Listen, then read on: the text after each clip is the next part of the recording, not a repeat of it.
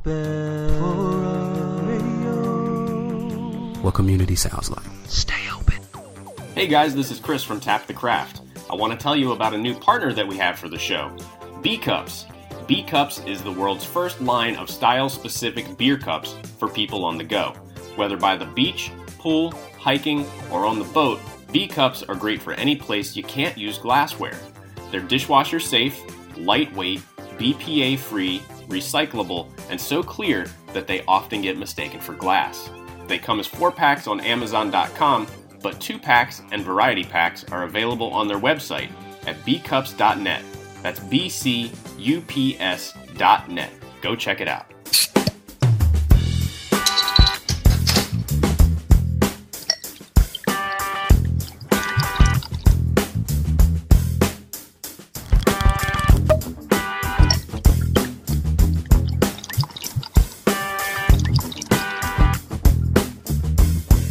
Hello, craft beer friends, and welcome to Season 6, Episode 1 of Tap the Craft Podcast. I am Denny Lewis, coming to you from Boise, Idaho, and my partner in craft, the Wales Bro from Tampa, Florida, Mr. Chris McKenzie. How are you doing? What is in your glass? And will you please introduce our guest?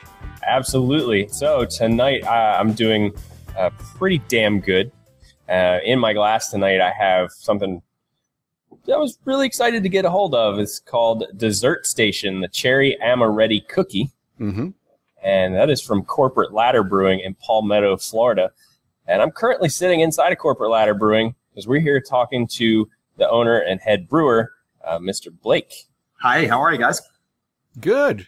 So I really appreciate you taking some time out of your busy schedule, especially after you just got done closing down shop for the night. And I know you're probably tired, but I really appreciate you taking the time and effort to come on and talk about Corporate Ladder Brewing, because ever since Chris mentioned this brewery, it really intrigued me. So I went and checked you guys out before we actually got the go ahead to have you come talk to us. And I was really interested in finding out about why you started this brewery and how it came about. But we don't want to give away all the secrets. We want to keep people listening. So we'll talk about that a little later in the show. But welcome, Blake. What is in your glass? You drink the same thing as Chris? No, I actually have a new New England IPA that we just put on tap called Disco Balls in Space. That's what I am currently imbibing. Okay. All right. So how'd you come up with this name, Disco Balls in Space? What's the thought process? That was probably the wrong question to ask. This is a long story. So we'll have a part 2 of this podcast coming out next week. Okay. So this is a New Zealand-inspired IPA. It's all New Zealand hops. New Zealand, a year ago, almost to the day, about a year and a month ago, launched their first rocket into space. And hidden among it, they launched a literally 4-foot-wide disco ball that they coined the Humanity Star, and it was for no purpose other than to be visible from space and to unite the world. Oh, wow. And so there's a longer story involving our family kind of following celestial events for decades and planning, us in Florida and Virginia and Massachusetts and Maine being able to watch the same event at the same time. Long story short, they never worked out. It was always a miserable, epic failure with cloud cover everywhere, and it never worked. So when we saw this coming, it was like it was made for our family, and we had a lot of fun leading up to it. Of course, our visual inspection of this was also a major failure, but I vowed to have that Humanity Star live on and name a beer called Disco Balls in Space. Okay. And we brewed it with all New Zealand hops. It's mostly Nelson Sauvin and a bunch of other New Zealand hops, Waikato and Motueka and other things. But it's pretty delicious. Oh, nice. Is this a beer you plan on releasing over and over, or is it a one-off beer? Sure. No, we'll definitely brew it again. I mean, so we don't have any cores. We don't have any core beers that we brew all the time, and beers that are always around. So we kind of brew what we want. Obviously, popular beers we brew more often, and so we we will definitely do something like this. A lot of it depends on the hops that we can get our hands on at the time. And so, we'll definitely do iterations that are very, very similar. Okay. It might change a little bit every time when we make it, but that's part of the fun. Yeah. Okay, good. I actually, there's not very many breweries that I've come across that pretty much just don't have a set of core beers, whether it's at least one beer they always produce or three or maybe 4 to 5. I mean, that's pretty ambitious of you guys to always be wanting to, put out new, exciting variants of beers that you've done in the past. But again, I don't want to ruin the questions we have for you later in the show. So don't answer any questions. I just want to say that's pretty impressive. Pretty impressive for sure. Well, Denny, and what about you? How are you doing this evening? I'm doing well. I just got done having an early dinner with my son and his girlfriend and my wife, and I barbecued some chicken. And it actually, whenever you have someone new coming over to your house, the last thing you want to do is barbecue something like chicken, right? Because it never fails. It's not going to be done. It's going to be kind of, might be pink or might burn. I mean, chicken's a hard thing to barbecue, but you know what? I nailed this chicken. It was absolutely wonderful. And although it's like 100 degrees out there, so out there with the barbecue going, I was a little bit sweaty, but I am partaking in a nice cold beverage. And I'm drinking, you mentioned, beers in space. And I'm drinking a beer from Ninkasi Brewing. And if you're familiar with their little space epic journey, they have launched yeast into space and have brewed beers with it. And I've had the beers before. They're pretty good. I don't think the space yeast adds anything special, but it is kind of it is kind of a gimmicky thing. But again, something that I followed along with the rocket launch. They had videos of it and stuff. It was kind of cool. I watched them. I watched the return back down to the earth, and they went ahead and opened it up, and it was kind of cool. But this isn't that beer. This is Ninkasi's Prismatic Juicy IPA. I drink this beer in large quantities because it's super, super drinkable. And I just love it. So I got a 6-pack of this, and I'm partaking to make sure I stay hydrated for the show. Yeah. Well, I'll give you the secret for barbecuing chicken, Denny. Okay. It's going to be start it in the oven, get it to mostly done, then finish it on the grill. Just finish it? Is that seems like it's cheating, though. It is. It is. Okay. But if you put barbecue sauce on a grill, you're just asking to burn stuff. Yeah, that's true. But I don't put the barbecue sauce on until like at the end. So, it just puts it on there. It gets it, nice and, I just get it where it gets caramelized and kind of sticky, and then I pull it back off. So it's not too burnt, but yeah, it really turned out well. So I felt pretty proud of myself. All right. Well, hey, we're having a great time chatting, but before we get too far into the show, I want to let everyone know what Tap the Craft podcast is all about in case they're new to the show. And we are an educational podcast. We focus around celebrating all things craft beer because we want to help people along in their craft beer journey. And I think that this episode, I'm hoping, will help people along, especially if you're interested maybe in opening a craft brewery. So we've got some expert on the show to help us with that. You're listening to episode 131, and this is the first episode of season 6. Yes, we are now starting our 6th year of Tap the Craft podcast. I can't believe I've been doing it for this long, and I can't believe we still have so many listeners out there listening. Well, I can't believe it because we're pretty damn good. You didn't scare them off. Yeah, we didn't scare them off yet. But Congratulations. Yeah, well, thank you.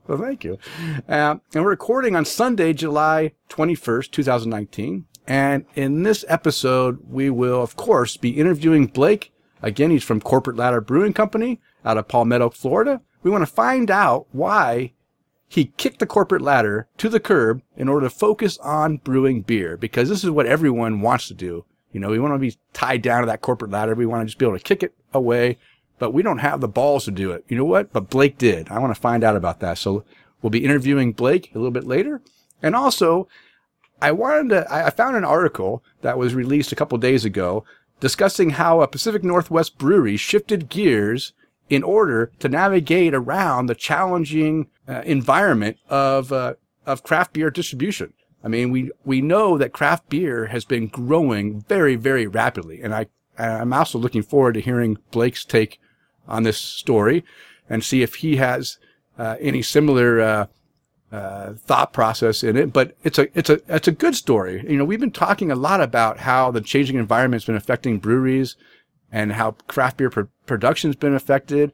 And now I want to make sure we also talk about the good story. So this would be a good article for us to discuss a little bit later also. And of course, you can count on some great beer conversation along the way. So Chris, what do you think? Do you want to do a little bit of our what people are drinking on Untapped, or? Yeah, I'm going to have to, well, I guess I don't have to go back too far. I'm going to go back. Let's start, because if I go back 24 hours ago, there's a lot of beers in the way. Let's not do too much, because we do have a pretty big show planned, so I don't want to carry on too far. Okay, well, we'll start. Let's go with, this is perfect. So we'll start out with about 9 hours ago. Okay. So Leon, which is the guy that you and I both know, Blake, Leon Nault is here in the Tampa, Florida area, and he is drinking a After Dinner Decadence by Hidden Springs Ale Works, which is a beer that just got released, I believe it was on Saturday, that I did not go stand in line for because I had adult things to do. I gave no notes or no rating on that one, but it's a barrel-aged Imperial S'mores Stout with marshmallow, chocolate, graham cracker, coffee, and something else I can't read on the label, so it's a little too small. But that sounds pretty tasty. Yeah. Moving on up to Amanda Argauer is drinking Strawberry Falls by 11th Hour Brewing at Bar Simon. I would imagine Bar Simon is Michael Simon's place in Cleveland. And she writes, this would be a hit for most hit and miss. Wait, this would be a, quote, hit for the most hit and miss brewery of all time. So Bar Simon, it's an American restaurant in the airport. Oh, so she's flying somewhere to the airport in Pittsburgh. She gave this one 4 caps, though. So I guess we'll have to see what the hit and miss is all about when we get her on here. Okay.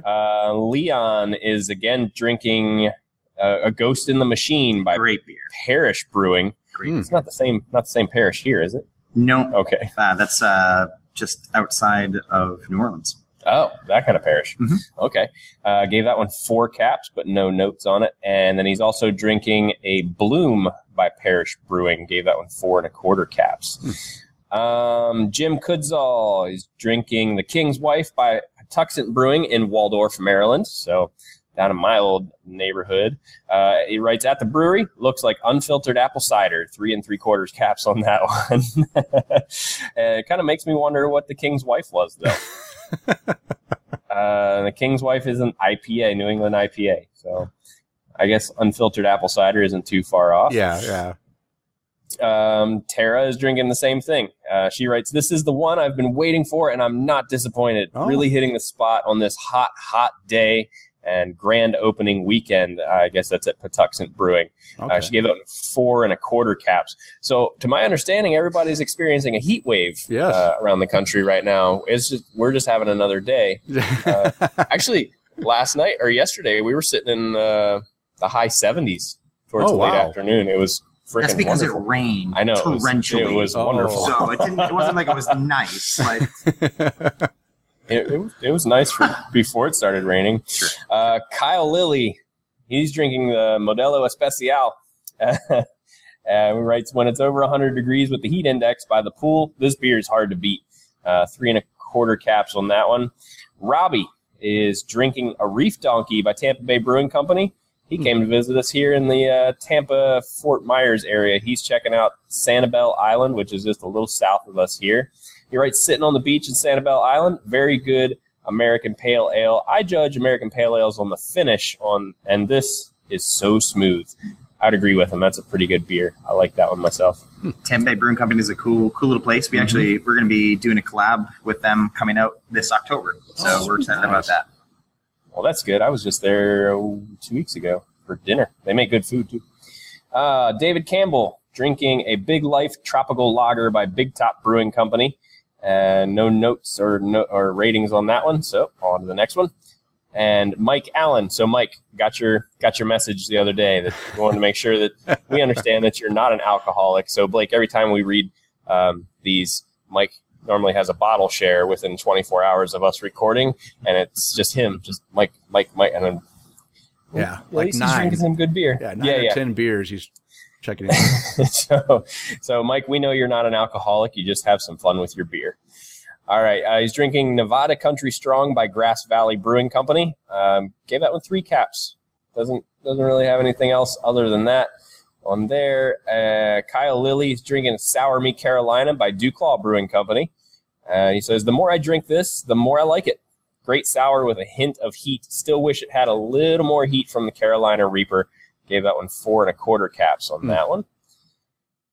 Robbie is drinking High Five by Fort Myers Brewing Company. This thing is awesome. Gave that one 4 caps. Moving on up to Johan Hallberg, drinking Summerize by his brewery, Introvert Brewing. And he writes, hoppy American wheat, still a bit young and grassy, but quite drinkable.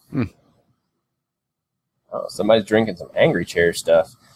David Campbell drinking Basic Arithmetic. That beer came out a long time ago. Well, maybe not, according to that. Just released it, yeah. Oh, I had a can of it a long time ago. Anyway, no notes or rating on that one. I remember that one. That was a good beer. So that's my rating on that one. Art Warcheck drinking a Gin Barrel Saison by Herman Thrush Brewery at North Phil Harmstead. I almost kind of confused that, thinking that was going to be, I don't even know what it is. Okay. North Phil Harmstead. Oh, it's the Cultural Center in Akron, Ohio. Okay. Didn't know what that place was. He just writes, happy Saison Sunday, 3 3/4 caps. Jeff Seiler is drinking Citra Quench by Heist Brewery. Absolutely delicious. One of the best New England IPAs I've ever had. Heist Brewery. Great stuff. 4 3/4 caps on that one. Kyle Lilly, he's at Royal Docks Brewing again. He's drinking Pabst Creamery Cherry Vanilla. And he writes, dessert beer if I've ever had one. Solid stout with a kick of cherry and vanilla. Great beer to end the day. Gave that one 4 caps. Jeff Seiler again, Citra Kiss by Southern Pines Brewing Company. Great hazy IPA, citrusy, hoppy, and sweet. Very nice. 4 1/4 caps on that. Johan Hallberg again is drinking Population 3, and I can't pronounce who that brewery is by. He just writes lots of mango, tropical flavors, pine, and balanced bitterness in the finish. 4 caps on that one. Everybody's going to be confused, Denny, because we're recording a day earlier. Yeah, so they're gonna be upset that they missed out. That's okay. We'll just make sure everybody's on their toes and they continue to check in. Chad Lamassa is drinking Troubles Melt Like Lemon Drops by Duclaw Brewing Company. He writes, definitely lemony, decent amount of tartness. Gave that one 4 caps. David Makazuki is drinking Kinru Blue by Brewery Martins. Nice initial flavor, but falls off from there. 3 3/4 caps. And then he had a Sapporo premium beer, 3 1/4 caps on that one. And then 3 1/4, huh? It's 3 1/4. Way above average. Okay. I know. I think if I remember correctly, David's a little stingy with his ratings. Yeah, but still for Sapporo, that's not bad. Yeah. And then Stephen Brown is drinking a home style by Bearded Iris Brewing. Our boy. Yeah. Nice. And Stephen and Leon, we talked about them a couple episodes ago in their beer trading habit. Oh, yes. But he gave that one 4 caps, no notes on that one. And that's what everybody is drinking. Wow. You refresh. Make sure nobody else had anything. Oh, look. Oh, geez. No. We had a couple more. I needed Really? to refresh. Yeah, because Oh, my God. Robert, chew your beer. Oh, yeah. What's Robert drinking? He's drinking a Mobius by Omnipollo. Oh, my Spanish kicks in. I can't pronounce those 2 L's together without saying pollo. Hoppy bitterness. Love how easy it drinks. 4 3/4 caps. Nice. David Makazuki again drinking the Sugar Shack Maple Stout by 3rd Street Brew House. And he just writes last one. 4 caps on that one. And Allison is drinking a Peeper by Maine Beer Company. I love Maine Beer Company. Oh, nice. Gave that one 4 1/2 caps. So that one, Allison's, was 9 minutes ago, and now I'm done. Okay. Wow. So Blake, did you realize that we had so many listeners, not only around the country, so you had all kinds of variety of beers we talked about, but also around the world, because we had some that were over in Sweden. Oh yeah, Johan. Yeah. For sure. That's pretty cool to see. And some solid beer being consumed at the moment. That's pretty cool. Yeah, that is pretty good. Okay, so I'm going to let you talk a little bit, Blake, if you have anything to talk about. If not, don't worry about it. But we like to go ahead and share any events, like beer events, whether it's a festival or just a brewery you visited or just something noteworthy about some beer stuff. Have you had anything where you went to a festival lately or another brewery or anything? So I own and operate a brewery, which means I don't get to do anything. True. Yeah, that's what I figured. Okay, well then. But we're doing this upcoming week.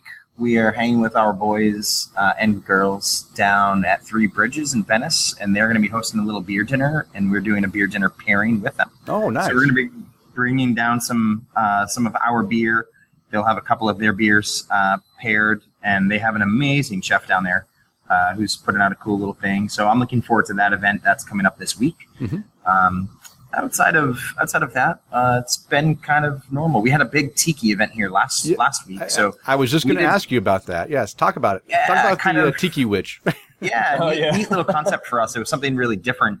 So we brought a traditional cocktail artist in to the brewery, and she specializes in tiki style drinks. We make a lot of quote unquote like tiki style sours, and so we thought, like, how cool, let's collab with her. So we did. We actually collabed with her, and we made a couple of beers based off of some recipes and things along with her. But then she also came out and she made 5 different drinks that she used a base Berliner and some fortified wine products and things, and actually mixed beer tails, so cocktails made with our beer.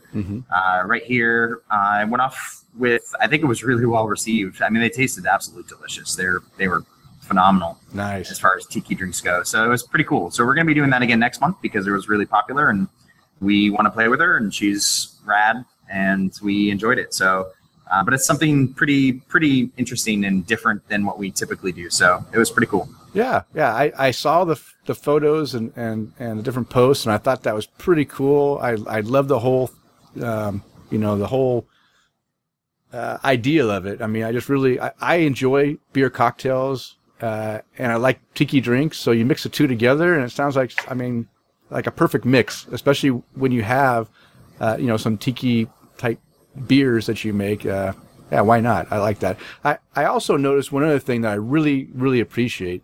It seems like every Monday is Appreciation Day for the military, teachers, and what am I leaving out? There's three first responders. First responders, yeah. So I really appreciate that. I mean, me being former military, and I know that I would really appreciate that when I was in the military. If I got a discount, it's always nice to have a little discount. And of course, my daughter, she's a teacher. And she appreciates a discount because, teachers don't make a lot of money. So every little bit they can save on getting that good quality craft beer really helps a lot. Well, first, thank you for your service. And we kind of agree, and that's why we do it. And we're not alone in doing anything like this. I think what's really cool is that I think just far and wide within our industry, we're pretty appreciative of the other work that people do for our community and the way that they help our communities. And we have a simple way where we can give back.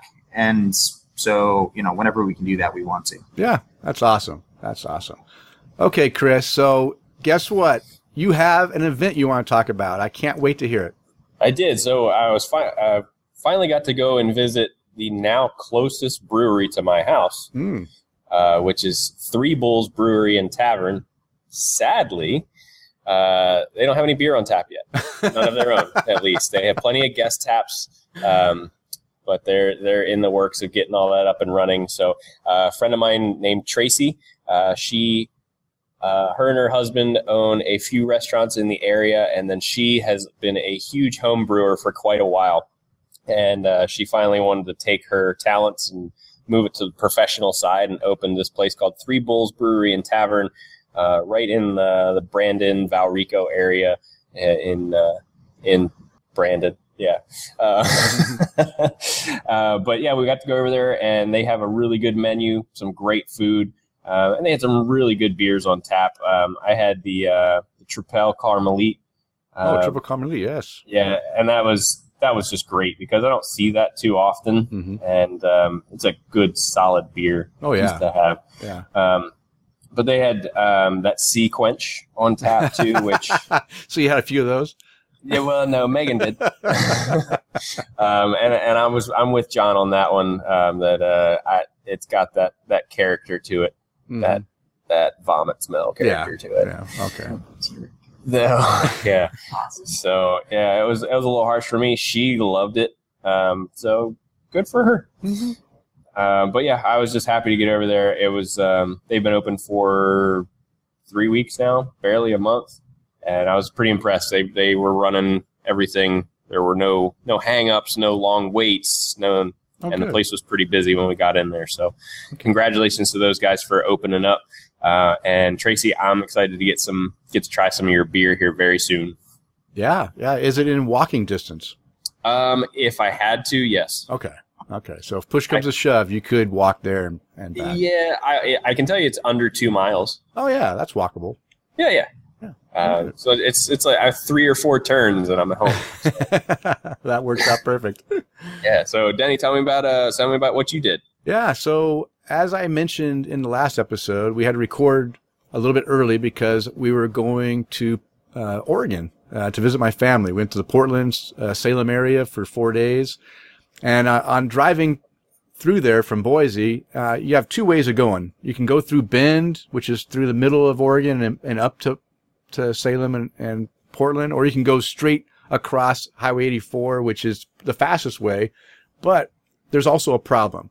When you come into Portland, you fight a lot of traffic right around from like 2 p.m.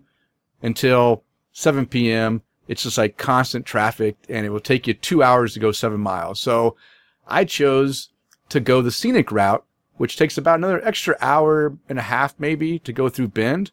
But hey, who doesn't want to go through Bend, Oregon and drink some great beer? And so that's what we did. We drove through. You make Oregon. a good point. Yeah. That's the way, I justify it. Now, I could have visited a couple breweries I haven't visited there yet, but why do that when Boneyard Beer, which is one of my favorite breweries, they opened a new tap room and restaurant so that we could actually stop and eat and drink instead of just stop and drink. So it really worked out well. So we visited their new tap room, and they actually had a number of beers on tap that I hadn't tried before because they don't, they'll distribute. I might be able to get a keg here in the Boise area once in a while if the Growler guys actually get something special, but most of their beer is not leaving, at least not coming into Boise. So I have to go travel to get it. But hey, I stopped and enjoyed some beer. So I wanted to talk about a few of these beers that we tried. Now I tried some other ones that I didn't log because, my rule is if I don't have at least a taster of it, I'm not going to log it. I did try a number of other ones that my wife and daughter had, and they were also very good. But the ones that I really want to talk about, I'm going to start with the Busta Rye Pale Ale. And everyone who listens to this show for any length of time knows that I love rye in my beer. I love that rye spiciness, that character that the rye gives. And it doesn't matter how much rye. I love a lot of rye. I love just a little hint of it. And this pale ale was like loaded with rye, and it was really good. It still had that malty, front up front, and it had a nice rye spiciness, and it had a subtle bitterness in the finish, but it was mostly just that rye character carrying on to the finish. I really enjoyed that. I gave that a 4 cap rating. What do you think, Blake? Do you like rye in your beer, or you kind of stay away from adding rye? I like it when it's purposely done and done well. We have a secret ingredient in our Czech Amber Lager that is we use chocolate rye in there. Oh, wow! We don't do a lot of like rye PAs, things like that. We've brewed one since we opened, a little West Coast style, which was a pretty neat beer, but we don't do a ton with it unless it's something that is purposely done. Okay. Yeah. Yeah. I just enjoy a good rye beer. In fact, they didn't even label this one really a pale ale. They called it a pale ale because that's kind of the closest style, but it was really a rye ale, right? This thing was rye, and I really liked it. But I can see where some people might be turned off by the flavor if they're not used to that character in the beer. But I liked it. Then I had a couple sours, and I know that in Florida they're all about the Florida Vice and the sour beers. So you guys probably would appreciate these yourself. I had the Speedy Gozelas. And again, I love beer. I love beer pun names too. So this is a lime goza, and they brewed this beer to celebrate their 9th anniversary as a brewery. So I thought that was pretty special that I got to try, their 9th anniversary beer, and it was a very good lime goza. I mean, it had that tartness that the goza has with that lime character, and it had the little bit of salinity to kind of mellow it out. I could drink this beer pretty much all summer long. It was really good. I gave that one a 4 cap rating too. Really good. And then the other sour beer I had from them was called the Funky Bunch Raspberry Sour. And again, this was a little bit heavier on the souring, but it wasn't so heavy where it was acidic or gave you any kind of after drinking a full glass of it, you're going to have like a sour stomach or anything. It was done really well. The sour didn't linger on or cause you to pucker too much, and definitely didn't melt the enamel off your teeth. I appreciate that in a sour where it's not too crazy. And I also gave that one a 4 cap rating. But the best beer that I had when I was at Boneyard Beer this time was not an IPA. I did have a couple IPAs. I didn't even mention those because I mention the IPAs all the time because Boneyard makes really good IPAs. But their best beer that I had was their Imperial Stout called Long Boy. And I'll tell you what, everything that I love in a thick, roasty, chocolatey Imperial Stout with a full, heavy body, and a viscous, like mouth coating, feel. Man, this thing had it in spades. It was really, really good. And I gave that a 4.5 cap rating. So Boneyard does a wide variety of styles. I had their Kolsch that was done really well also, along with their IPAs. So yeah, that was my little trip. Now, I went to Oregon, I went to Portland, and guess what? You're wondering, that's it? That's all you're going to talk about? You didn't drink a bunch of beer when you're in Portland? I went to visit my family, and that was the focus, was to spend time with them and not go and visit a bunch of breweries. So this trip was just about mostly family. I just stopped at the one brewery on the way. We did drink some beers while we were there, but I didn't make a point to go and try a bunch of breweries I haven't had in Portland yet. So yeah, I was being a good son and brother.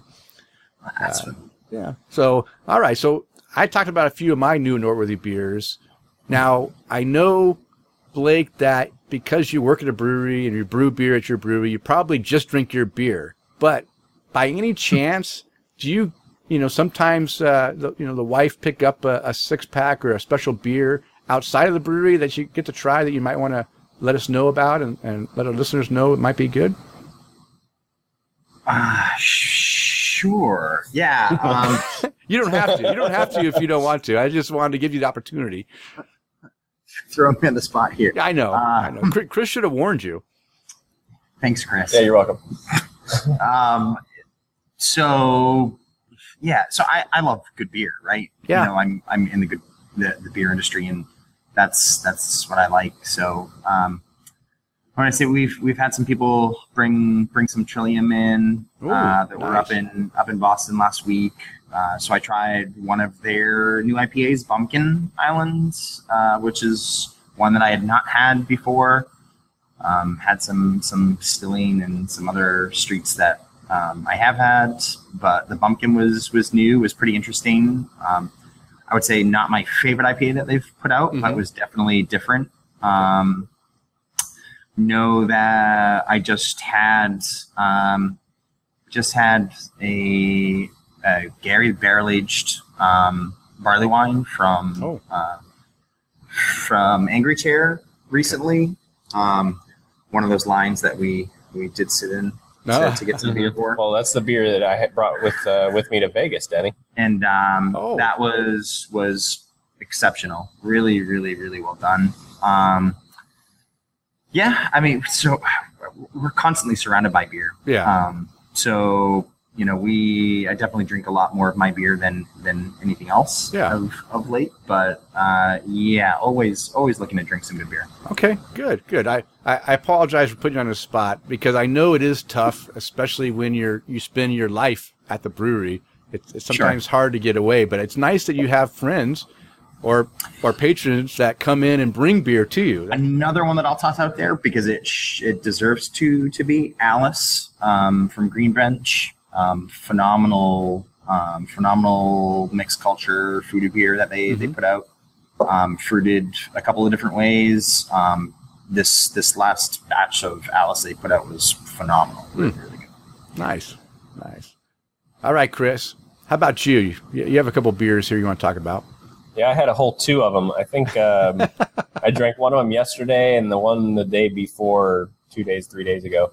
So the first one I wanted to talk about was called Hellboy. It was a wit beer by Gigantic Brewing Company that I was able to pick up through Tavour. Mm-hmm. So I think there's some more Gigantic brewing beers in my cooler at home. So I was glad to see those show up. Those always turn out to be really good, but that one was definitely a 4-cap beer that I enjoyed sitting by the pool, drinking out of my B cups yesterday. Oh yeah. And then the next one is one that I know you've had before, just because I drink it we all the talk time. about these guys a lot. Mother Earth Brewing Company. Oh yeah. Their Syntax, their peanut butter stout. San Diego in the house. Mm-hmm. Yeah. So we talk a lot about Mother Earth Brewing just because, well, I mean, they make some pretty damn good stuff. But Yeah. yeah, I bought that bottle when I was in Vegas the last time. So April. I've had that bottle since April. Oh So wow. Nice. it's time to get rid of it. Yeah. You should have drank it earlier. It's Well, and they make it in cans too. You could have just got a 6-pack. when I was at Corey's in Vegas, they didn't have it in cans. It was only in bottles. Okay. So Well, on your next visit, next February, you can grab it a 6-pack of cans because I'm sure they'll have cans down there. I hope so, because I'd much rather travel with the cans than the bottles. Yeah. Or I could just send you a 6-pack too. That's always possible. Okay. I have it. I mean, I drink this beer all the time. It's really good. It's a well done imperial stout. It's actually an imperial stout too. So it's Oh, is it? yeah, it's a nice strong peanut butter imperial stout that's not fake peanut butter. I think that somehow they make the peanut butter flavor with their ingredients, right? Not putting adjuncts in or anything. So yeah. Really? Yeah. I don't know if Blake, do you have do you know of any kind of materials that barley or malt barleys or something that would give you a peanut butter flavor? Is there a dark malt that kind of give off that flavor, or maybe a yeast? So you'd have to ask him again. He stood up and graciously got us some more beer. Oh, okay. So Wait, I'm back. Okay, all right, Blake. So I just mentioned that Syntax it's a peanut butter imperial stout, and as far as I understand, it's all natural. No, there's no adjuncts added. There's no peanut butter powder. There's no extra stuff. It's made with just regular beer making materials. Malt and barley, whatever. Do you know? Is there a malt that like a dark malt that can give off peanut butter flavors? Or No. or no? No, so they're saying there's no. They're probably saying no powders, no like PB2, no peanut butter extract. Do they not use peanuts at all? Like, did they say they didn't use peanuts? I don't know. It was my understanding there was nothing added to it. It was all. I might be wrong too. I might be wrong. You know what? Let me investigate that, and then I'll get back to you on how they do it, because I think I remember reading something that they didn't add adjuncts to it. It was somehow that flavor just came out in the materials, the regular malts they use. So, but I'm probably wrong. I do not know of a peanut butter malt. Okay. It's coming. It's coming one day. You watch. It might be proprietary. I will tell you that it's extremely difficult to get the peanut butter specifically flavor to come through.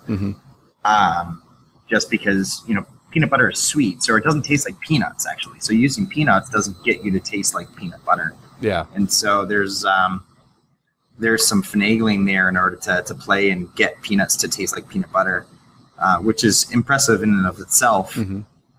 But I do not know of any malt that comes across like that. Man, I wish I did. Yeah. Okay. I'm probably mistaken, but I'll research it, and then I'll make sure that Chris lets you know what the answer is, if there is, because it's kind of cool. Yeah, so I was actually reading on their website. It just says the peanut butter is simply featured to augment what is already there. A fantastic example of a legendary beer style. So compliments of brown sugar and just enough residual sugar to finish full-bodied but never cloying. So so maybe it's just some of that sweetness that they add. That maybe the brown sugar is adding something that kind of gives you that peanut, like that sweetness you'd get from peanut butter. Maybe, I'm not sure. Yeah, and it just says their grain bill is pale 2-row, chocolate wheat, roasted barley, flaked oats, chocolate malt, medium crystal, black malt, and brown sugar.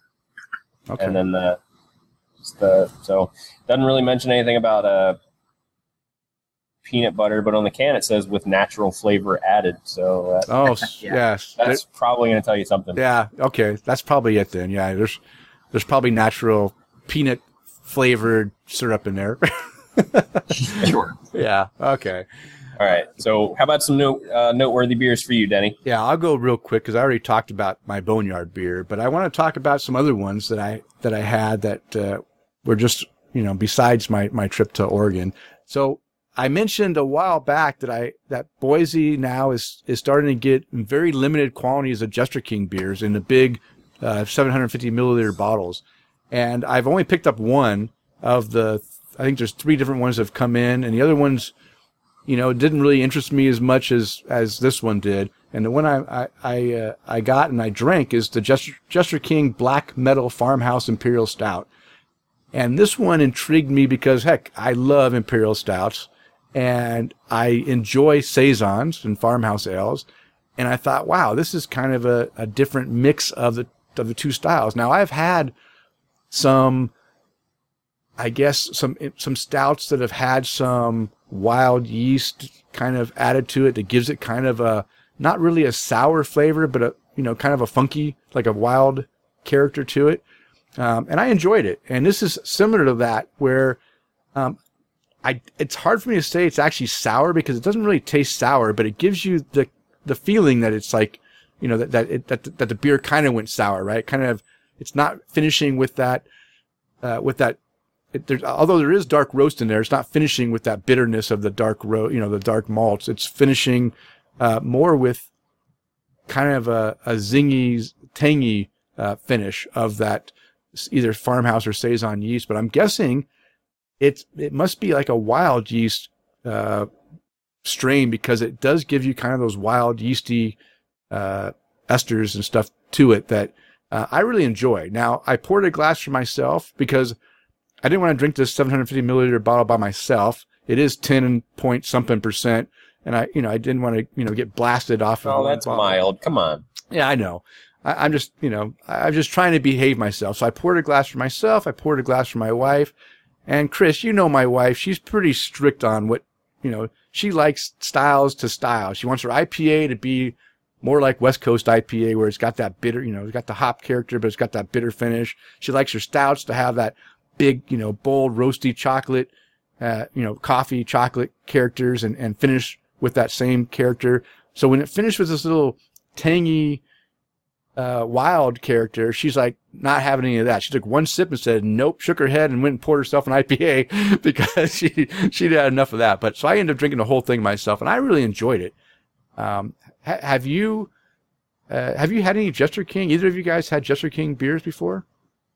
Oh, for sure. Yeah, we get them here pretty regularly, at least around where I am. Okay. And I've actually seen this beer in a couple of bottle shops around us. I never pulled the trigger to get it just because don't think that would be a style that I would drink. So Megan would probably want the bottle. Mm-hmm. I'd probably have a couple of sips off of it and go, it's not really my thing. You can have it. I lately had the opportunity to have an MVB and an Atrial.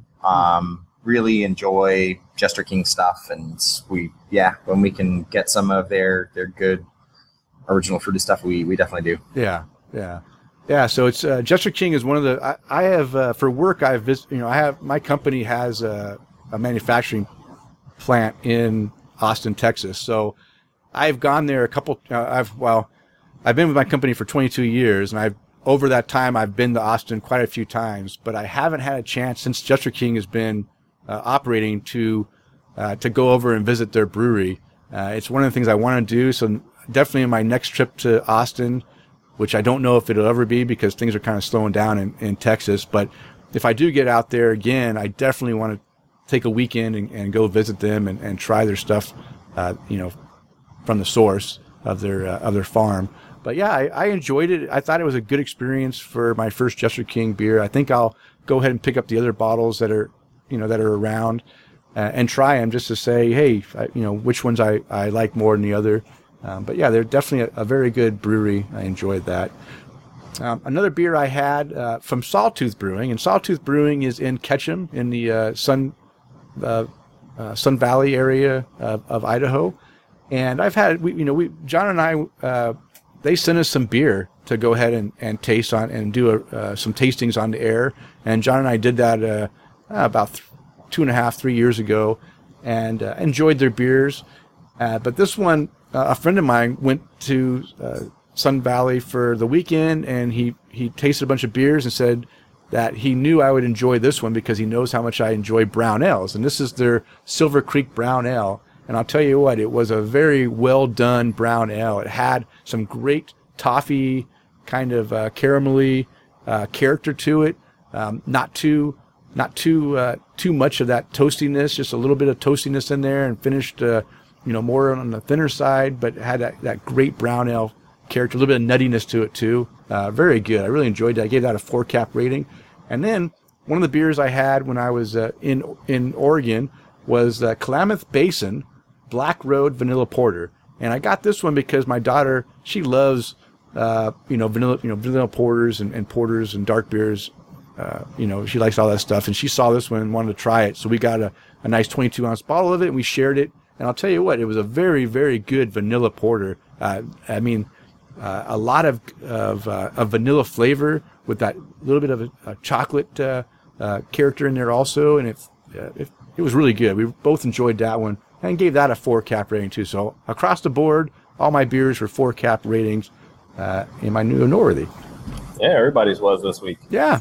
So it was a good, definitely a good beer week.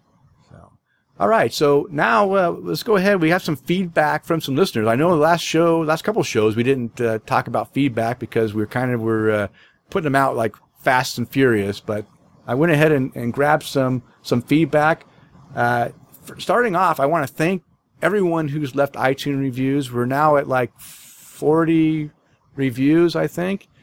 We have 3 new reviews since the last time we recorded. We have Mark Church out there in Columbus, Ohio area.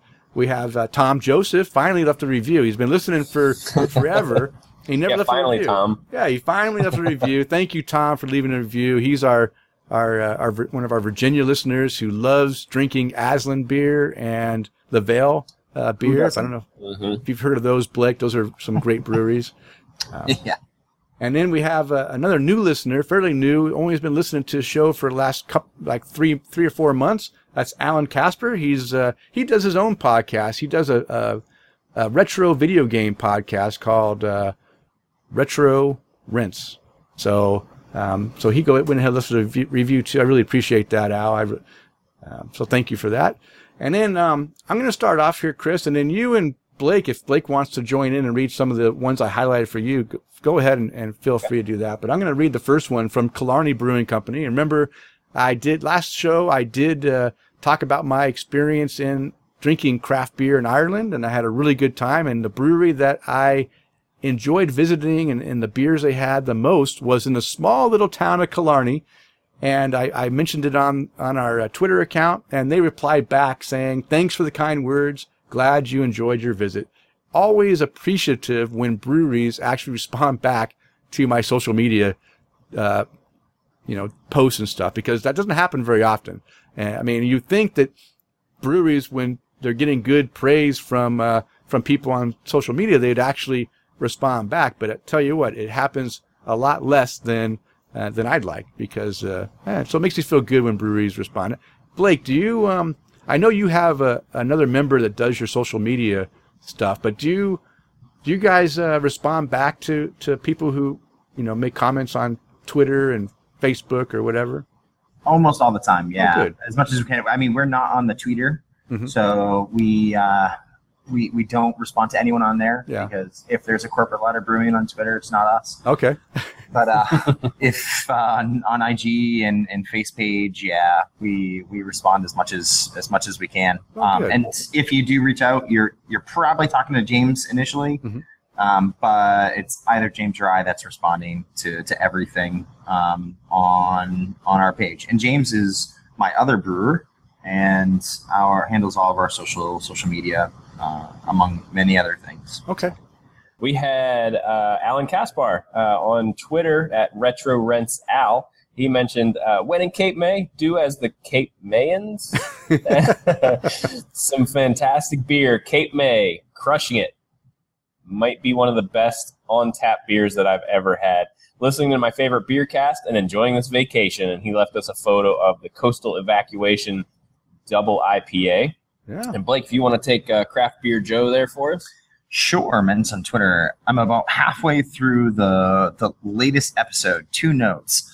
Aldi has some tasty beer. Their Independent Harbor is a nice honey amber. Second, didn't you notice I checked into a beer that wasn't from 450 North? Gotta love the slushies. Yeah. Actually, I had one of those today, as a matter of fact. Gotta love the slushies. Yeah, and then and that's good to know, because I mean, Denny, we were reading off those beers from Aldi. Yeah. A couple episodes ago, and I've been hearing kind of the same thing. Like Joe mentioned, that they've got some halfway tasty stuff. Yeah. Who would have ever guessed? Well, with that tragic episode we had with the Walmart beers, that was and honestly, I like the Kirkland beers too. I'm not a big fan of the Kirkland beers either. I don't know, just be those little hidden treasures over at the Aldi store. All right, and then Brad Fatler at PK the Buckeye mentioned on Twitter, trying a little 450 North right from the source. First time in about a year. Delicious. Yeah, I can't believe all these guys drinking 450 North. And even Blake knows about 450 North, so that must be... Who doesn't? We had one today. Well, I guess I'm the only one that's not drinking their beer, but they all look good. They look great. And the only downside is there's so much fruit in them. Every time a lot of time when they get shipped, they explode in transit.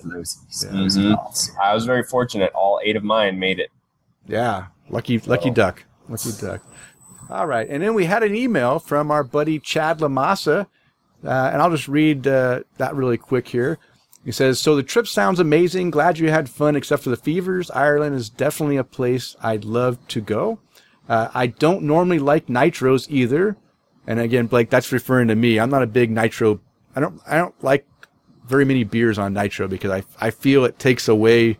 It mutes the flavors and it makes it almost watered down. And I like my beer flavors strong, so I tend not to drink beers that are on nitro. That's what he's referring to, just so you know. But I had one that I loved the other day. It's from Southern Tier. It's the one called Nitro S'mores. I actually gave it a 5 cap rating on Untappd. I was told by a bartender that the trick with nitros is an aggressive pour. It creates a big head, but it really did help. This beer tasted like a chocolate shake with crumbled up graham crackers in it. If you can get a hold of one, I'd recommend giving it a shot. So, sounds delicious. Yeah, It does sound delicious. So, Blake, do you have any beers that you put on nitro? So funny you just asked. We actually just got our first little Sparkle Spout. We just got our first Nitro Spout, and we have yet to put a nitro beer out. Okay. However, we have committed to people that we will do so. Okay. We've had the spout now for a month, and it hasn't happened yet, but I promise it will happen. I mentioned James just a second ago, my other brewer, and he is of the same opinion as you. He basically says all nitro beers taste the same and they're junk. Way to go, James. I'm less maybe forceful in my opinion about it, but I just also think that the vast majority of nitro beers maybe aren't made better by nitro. Yes. And if we're going to do it, it has to be something it's at least enhanced the experience. It changes the experience in a way that's positive for the beer. So we're going to pick the ones that we want to play there and try to do it. But we do not do a lot of nitro beers. But we are committed to doing some. Okay. What style are you going to do? Something like out of the ordinary? Like sure, we'll throw some of our New Englands on nitro. We'll put some standard dark thick beers on nitro. We've got a chocolate coconut doppelbock that we do pretty often and is pretty tasty. And as a bock beer, as a lager, it's not quite as thick as a typical stout or porter and things like that. Yeah. I'm interested to see how that beer does on nitro. I don't know if it's going to be better or worse or just, how it's going to play. But we have some things that we're going to play around with and see what they're like. But in general, if we're going to do it, I want it to be more than a gimmick, and I want it to be something that actually enhances the experience. Yeah. And so we'll see what we can find there. Yeah, it sounds great. Yes, I like your attitude. I like, the fact that you're not just going to throw anything on it. You're going to do something that's going to, still going to taste good, and it's going to be, it's going to make it a little bit more special, not just because, it says nitro. And there are people that will just buy a beer because it has nitro, and they think it's better on nitro, I guess. I don't know. I guess there's people like that because I'm amazed. Oh, it happens. It happens for sure. All right. Well, thank you, all of our listeners, for your feedback and we really appreciate that. And if you would like to contact the show with your comments or questions, you can reach us through email at tapthecraft@gmail.com or on Twitter. Just follow us at tapthecraft. And we know that you want to interact with Chris on Facebook, so you can also follow us on Facebook at facebook.com/tapthecraft. And don't forget, we do have a voicemail number. Nobody has used a voicemail number for, 6 shows? When's the last time we had a voicemail, Chris? Like forever, right? I don't know, but they're one of my favorite things that we get. I mean, if you ever want to just drunk dial someone, don't call your ex-girlfriend. Call us. Yeah, call us. And leave us a drunk dial. Yeah, call us at 208-536-3359, or if it's easier for you to remember, just call 208-53-ODDLY. Just think of us oddly guys here drinking beer and talking about beer, and leave us a voicemail. And we want to thank Open Forum Radio Network for supporting our show. They provide the hosting space at openforumradio.com. And if you enjoy the content that Chris and I are putting out, we know you'll find some other great content like the following. Thank you so much for listening to Tap the Craft with Denny, John, and Chris. Hey, and if you want to check out more great podcasts, check out the Open Forum Radio Network over at openforumradio.com. We have such podcasts such as Open Forum Radio Proper, Facetious, Geeks for the Win, Gamer Husbands Radio, The OMG Hour, Gaming Vessels, Slashtainment, and Conspiracy Otter. Hey, thank you so much for checking out Tap the Craft today, and please leave these fellas a review on iTunes or wherever you listen to this great show. Hey, thanks again for listening. All right, now it's time for the Brew Buzz, and the Brew Buzz is devoted to discussing various beer-related topics. And this week, we are going to interview Blake from Corporate Ladder Brewing. We're going to find out about his craft beer journey, and we're going to find out how he got started in coming up with his brewery and the beers he's brewing and all the history behind that, also in a few questions that we have for him. So I'll go ahead and start off the first question here about his craft beer journey. So Blake, we always like to find out about our listeners and our guests' craft beer journey, how they got started in craft beer. So when did you get started in drinking craft beer? I mean, did you always start drinking craft beer? Did you drink some, more domestic Budweiser, Coors, whatever, and then worked up to craft beer? How'd you get started? Yeah. So I've been drinking craft beer for a while, a long time. Definitely, in college, I started drinking whatever was put in my hand. which was never craft beer. Yeah. Let's just get that straight. It was not craft beer. It was, but I got the job done, and that was fine. And get out of college and try to elevate oneself. I had a little time. I was a Stella drinker, and then before the craft beer kind of thing took on. I mean, so I grew up in Massachusetts, right? Okay. So definitely I got in with Number 9. Was a gateway beer for me. Sam seasonal beers, cherry wheat, like early on.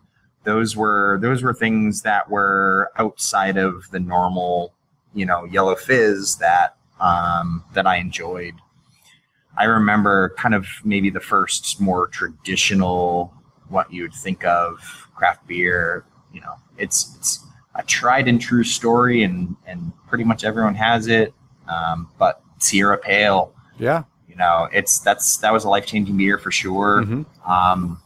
It was definitely the first hop. It was the first pale ale IPA that hit me, and I was, and it kicked my butt. Like, I remember thinking that was bitter as heck, and got into it.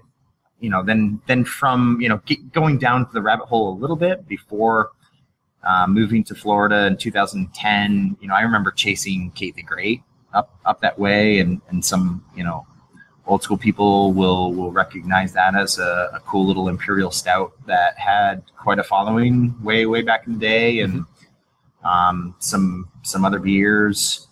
I moved to Florida in 2010, and it was kind of right after. I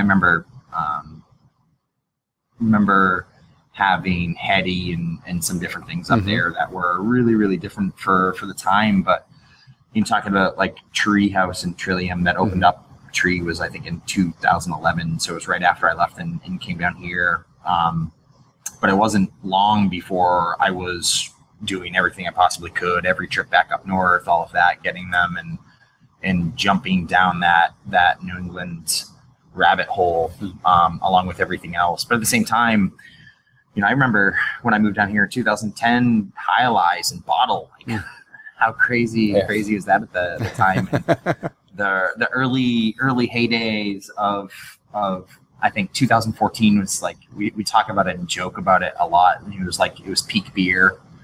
Everything that was happening with all of Cigar City in 2014, with 2014 Huna and Double Huna and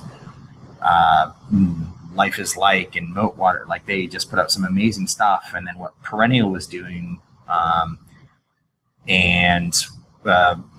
don't want to talk about them a lot right now, but what Goose Island was doing with BCBS and 14 was outrageous, and VR and prop and all of that. That was kind of peak geek time, if you will, for jumping down that rabbit hole. And so I changed a whole bunch between, say, 2007 and 2012 or so, as far as what I was drinking. It was sort of the slow decline into the rabbit hole, and then there was just no stopping it after that. Yeah. So, I mean, being in Massachusetts when you first started drinking more crafty beer or craft beer, I don't want to say crafty, craft beers. I mean, I think of beers that might be over, like Yuengling. Was the Yuengling a possible gateway beer for you, or Nagas? What is it, Nagaset or Naga? What's the lager? Narragansett. Yeah. So you definitely have some of those. The blue, right? So it's a lot of people know that beer, and so I'll go, like, Yuengling definitely wasn't one of mine at the time. Can definitely appreciate Yuengling now, but wasn't anything that started that journey. But there were a lot up there, right? So there's a lot of old school breweries that survived that kind of 90s downturn that have been around a little bit. that were putting on a ton of beer. We had Red Hook and Smutty and a bunch of places that were putting out beer before this latest boom. Mm-hmm. Yeah. Looking at the kind of cycles as far as how beers, we had the 80s brew pub thing, and then we had a little 90s boom, and then a fall off, and then an early thousands thing, and then a fall off, and now we have just this crazy growth that we've seen over the last, I'll say like 8 years, but really it's been more like 5 or 6. Yeah. And it's outrageous. So there's some of those old guard places that, you don't think of a lot now, but were really, really big and tried and true and put out quality, drinkable liquid, that, just haven't stayed with the times as much as some others.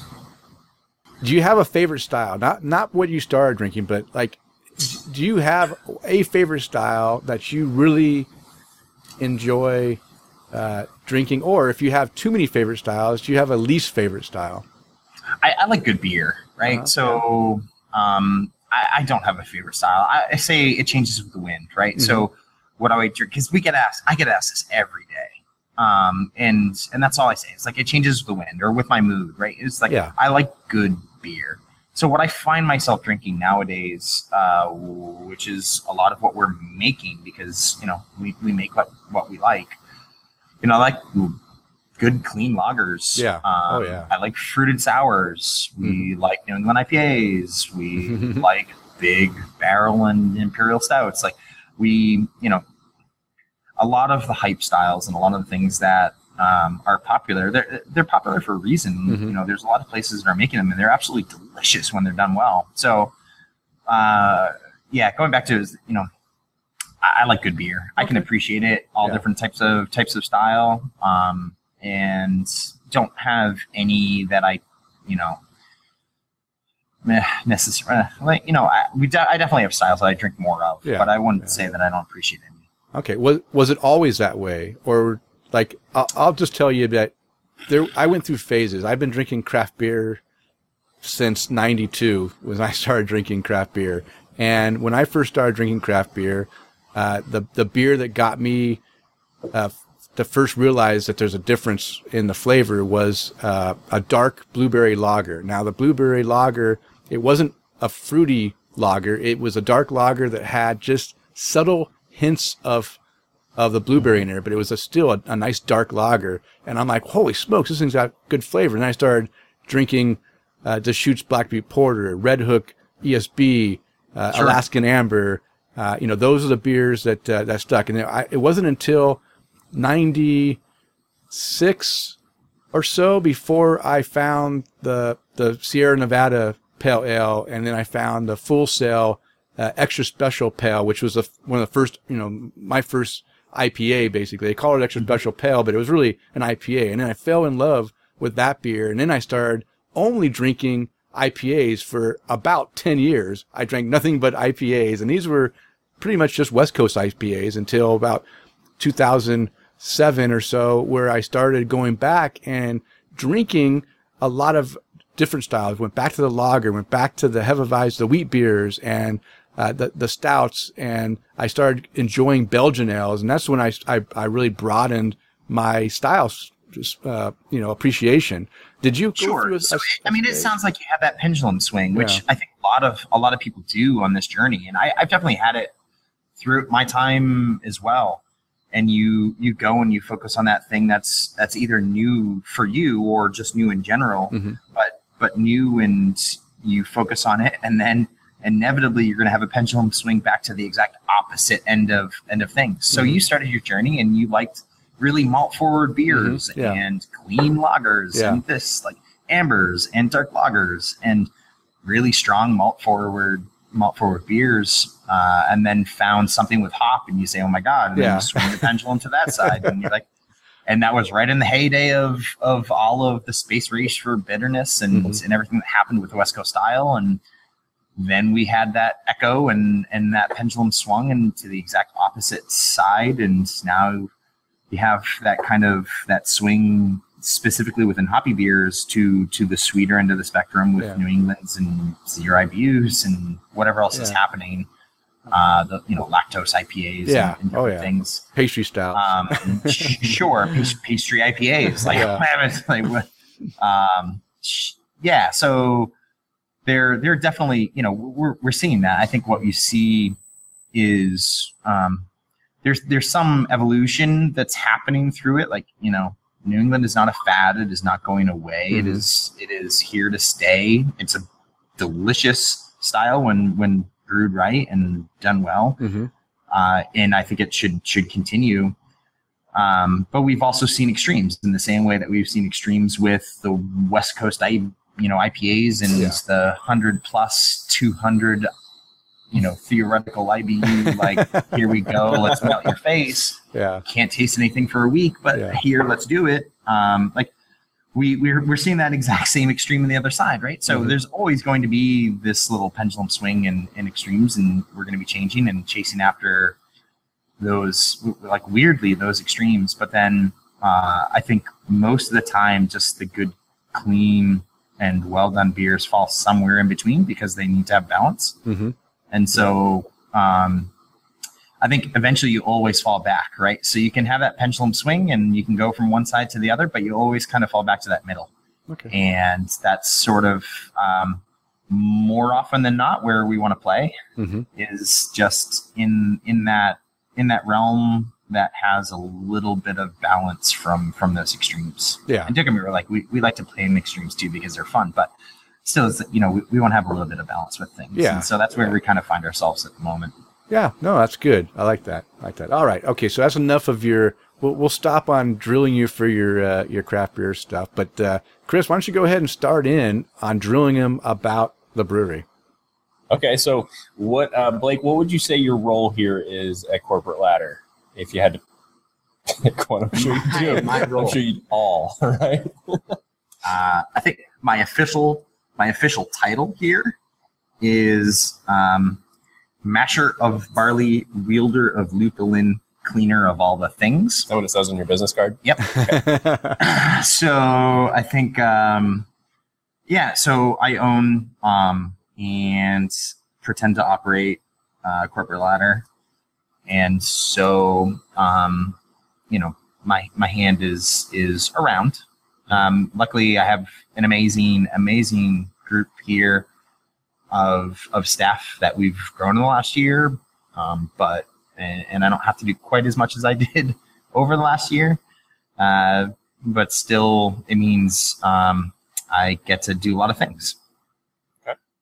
And then you guys have been open for just over a year now, right? Yep. So we celebrated our anniversary May 25th. So we are almost 14 months old at the recording of this, which is kind of crazy. Yeah. That's awesome. And then how long have you been brewing? I mean, whether did you start out as just a hobby? Yeah. So I've been homebrewing. I've been brewing for 9 years. The first couple of those kind of pretty recreationally, and then most of that time pretty obsessively. And then when we decided to open what is now corporate, when we decided to open a brewery, I got into the industry professionally. So for the last 3 years, I've been in the industry professionally, doing everything: brewing, cellar work, packaging, you name it. Okay. Well, what did you do before you brewed beer? So I worked in the corporate world. I think I know where this is going. Out of school, I was a business analyst for telecommunication companies, worldwide, very, very large telecom companies. When I moved to Florida, I have a economics and finance is what I studied. And so when I came to Florida, I got into insurance and financial planning. And so I've worked with both, multinational insurance and telecommunication and financial companies, some of the largest companies in the world, in various different ways. Immediately before opening the brewery, I've had my own insurance and financial brokerage for the last since 2013. So for the last 6 years, I can tell you definitively it is way more fun talking about beer all day long than it is talking about insurance. Yes. I kind of black out when I start hearing about insurance, and that's normally when I call either my accountant or the attorney that we keep on retainer and just go, look, this is what we need. What's this look like? Does it look good? Should we have do that it? guy too. Yeah. Yep. And because when we start going through that, I could just glaze over and I'm like, More than your normal look. Yeah. Normally that's just me being handsome. I can't help it. So why did you just say, okay, well, the hell with the corporate world, let's just go brew some beer? So initially, it's kind of a lot of home brewers I think have that thought about how amazing it would be to turn it, and especially during that time period of when we're talking, like, we're going back a few years, 4 years now. It was prime time with just the expansion and the brewery boom and everything that was happening. It was awesome. So I've wanted to do it. I've been talking about opening a brewery for years and years and years before that. And it was kind of always just a pipe dream and something that wouldn't that be awesome? And then kind of the talks got more serious than that. And a few years back, decided to actually do it and go for it, which is scary as hell. It is, but it's also extremely rewarding and fun. So I'm glad we did. And we're in our infancy, right? So we're just over a year old. And things just at this age, at this time, like, they just change so quickly and so rapidly that it's pretty wild still, the ride that's happening, which is really, really cool. And we're blessed by the reception that we've had so far. So we couldn't be more happy with the way things are going. But yeah, it was just a long-term dream. Something, I've had my business for a while. I've, recognized that I appreciate working for myself more than for large companies. So corporate ladder is kind of our rejection of big business in the same way that craft beer is a rejection of big beer. Right. Okay. So that sort of echoes that larger sort of movement within craft beer. It's our expression of that. As far as, just creating a business in the image that we think business should be done. It should be about people. It should be about community. If we focus on those things and we do it right, everything else should take care of itself. So that's sort of where we started, and the premise behind what we're doing and what we're trying to do. Okay. Well, then that kind of foreshadowed into some of the other questions that we have. But like, who came up with your logo? A designer. Yeah. I'm not that creative. No. I was like, you guys are awesome. Corporate ladder. That was my idea. The name, that was my idea. I have no problem taking credit for that. But the design, I was hung up on ladders and how can we make this work with ladders. So put it in the hands of a designer, and they kind of came up with, for anyone that's seen our logo, the sort of Superman-esque, pulling the suit off thing, which has turned into, our biggest logo. We do use ladders, but that's the biggest one that we use. And so that one, I will not take credit for that. It's changed. It's iterated a few times. We've had a couple of different people's hands on it, but that definitely came from a designer. Okay. I do like it. I especially like just seeing that Clark Kent type, ripping it across, and instead of having a big S, you have your motto, right? Quit sure, exactly. Brew beer. I love that. and we use a lot of them, right? So we do Stop Climbing, Start Living. We do other things. The Quit Work, Brew Beer, right? So this is what we did. And we recognize not everyone's dream is the same as ours. So it's kind of just supposed to be a quit work and do what you are passionate about. Yeah. Type slogan. So people within the beer world and beer scene and the Uber, they like that, and that's cool, and it resonates, and we like it too, because it's exactly what we did. But the bigger kind of feeling behind it that we also use otherwise is, it's about, stop climbing and start living and quit that and find your passion and figure out what's important to you. And that's another one of the tenets that we believe in is, if everyone was doing something they were happy about, I think the world will be a better place. And so, right. It's simple as that. So we're doing our part. So we're currently sitting in the tasting room right now as we're recording this episode. So we're kind of looking around. There's, I don't know, you guys have about 50 or so seats in here? 70. Is it 70? Oh, I'm a horrible estimator. Then. You are. It's terrible.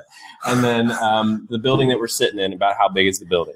The entire building? Yeah. We're in a little bit of a strip mall thing here. We have 2,800 square feet. So we have a pretty small space. We have a nice little patio outside that we have about 1,000 feet outside that we can put, that we have additional seating and stuff out there. But we've jam packed quite a bit into a small little space. Yeah, and we were kind of discussing that, just kind of wandering back through the brew house there too. How much beer can you guys brew at one time? So we have a 5-barrel brew house, which for people that don't really know, it means we brew about 150 gallons of beer, finished beer per batch. And we've got 4 5-barrel fermenters, 2 10-barrel fermenters. Means we got 40 barrels of fermenter space. We can put up to like 80 barrels a month if we were really, really, really, really chugging. We do a lot of lagers, so we probably couldn't get that high, but we can put out a decent amount of liquid for a small little neighborhood tap room. That's you guys currently. How many beers do you guys on tap right now? At the moment, we either have 11 or 12. Or how many handles do you guys have on right now? We typically try to keep somewhere between like 12 and 18 of our beers on. Wow, at any that's point. impressive. And we usually are pretty good at doing that. We're on the lower end of that, but we also have like 5 beers coming out next week. So we've got a big week, both next week and the week after, as far as beers we're putting out. All right. So I was going to say. So you said there was 4 5-barrel fermenters and 2 10-barrel fermenters. Correct. Yep. So what beers do you put in that you do double batches to put in the 10-barrel fermenters? So we'll do some package release from time to time. We'll can some beers and we'll do some can releases about once a month, once every other month or so. We don't do a lot of it, but we're getting into more of it as we kind of grow. And so we'll do 10-barrel batches, and we'll can a lot of that. Just recently, we did a 10-barrel batch, and most of it went into 4 whiskey barrels, an Imperial Stout. So we are 10-barreling, so we're double batching our Pilsner that's coming up, which is one of our most popular beers that we put out, a really nice, clean German Pils. So, obviously, we put out the beers that are going to that we sell a lot of, or we're going to package. It depends on the style. Of late, we've been trying to build our barrel program, so we've been turning that quite a little bit and trying to get some beer stocked away so that next year we can start to put out a lot of more beer that we want to in that realm. Okay. Yeah. It seems amazing that you can, have 11 or 12 beers on tap with just 6 vessels to, turn over your beer to get them in the kegs, I guess. Yeah, so we cheat a little bit, and we'll treat a lot of the times it's mostly with our sours, and we'll treat them in different ways. Oh, so okay. We'll take kettle sours and we'll treat them, and we might get 3 different beers on tap out of that batch. Okay. So it's we use all the tricks we have. Okay, yeah. It makes sense. I didn't even, I didn't even think about that until you mentioned it. So yeah, it's a good plan, right? You can always put even in your other, your darker beers, you can, put different things in them and cause them to, different, and barrels and different barrels, different, add some vanilla to it or whatever. And I mean, there's all kinds of things you can do. Yeah. So it's a great example. We did a collaboration with Cultivation Brewing here just before our anniversary, and we did a big Imperial Sweet Stout with them, and we ended up taking that beer and we treated it 4 different ways. So we put out 4 different releases, one after another, all with these treatments of the same beer with cultivation that we plan the different treatments, the different adjuncts and all of that with them, and put out some cool beers. So we split that big Imperial Stout a few different ways as well. So yeah, it makes sense. We play with it. Oh, good. So with really how all these breweries are showing up, and we probably have 70 or 80 in the Tampa-ish area. St. Pete. Yep. Yeah, I think we have somewhere in that neighborhood of how many that we have. Do you guys ever look at this and go, okay, what are we going to do different that's going to keep us lasting, keeping us around?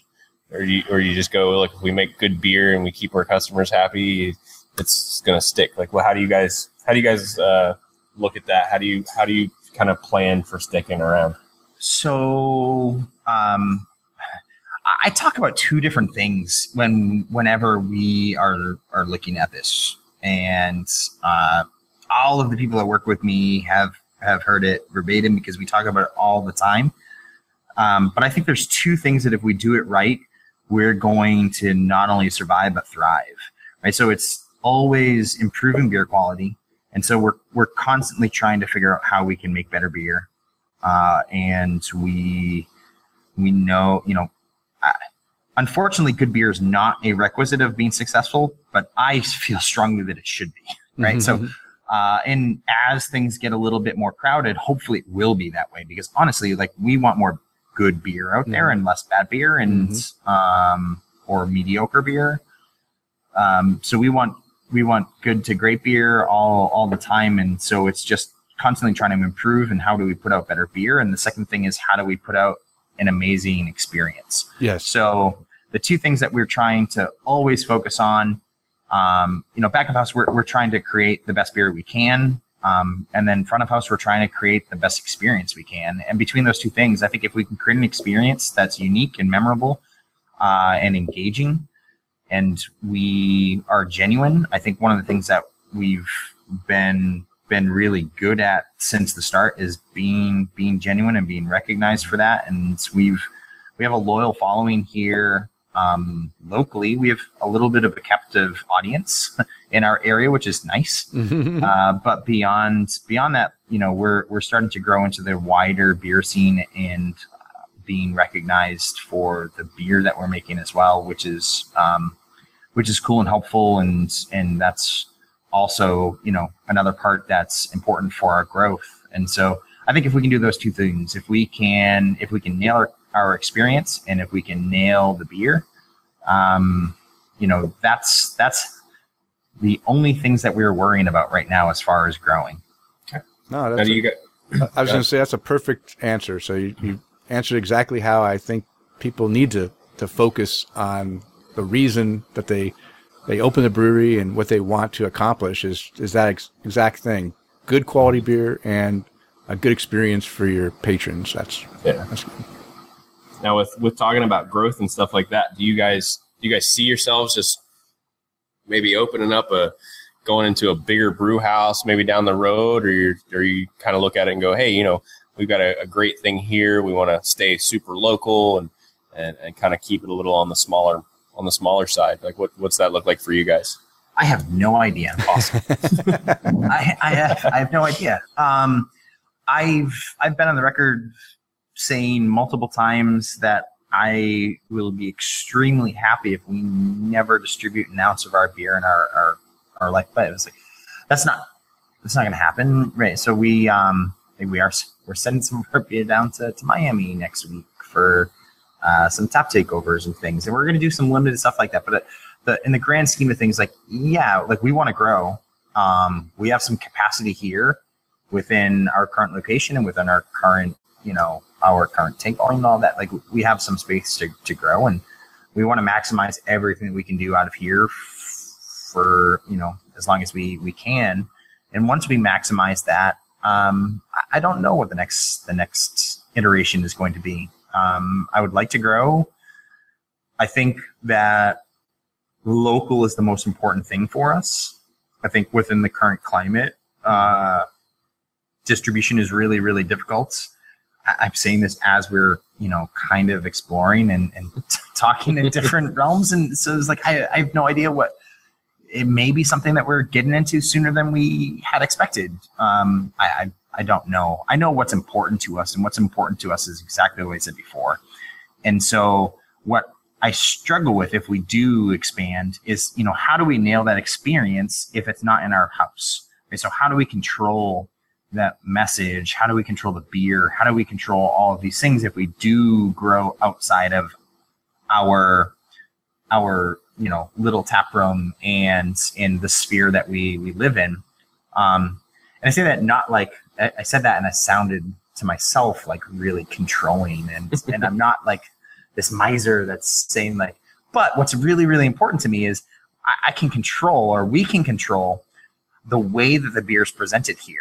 And I know that if the beer is not presented in the way that we want it to be, we can pull it, right? Mm-hmm. So like we can take it off tap. Like I know here it's going to be exactly what we want. And I know that the second it leaves, we lose that control.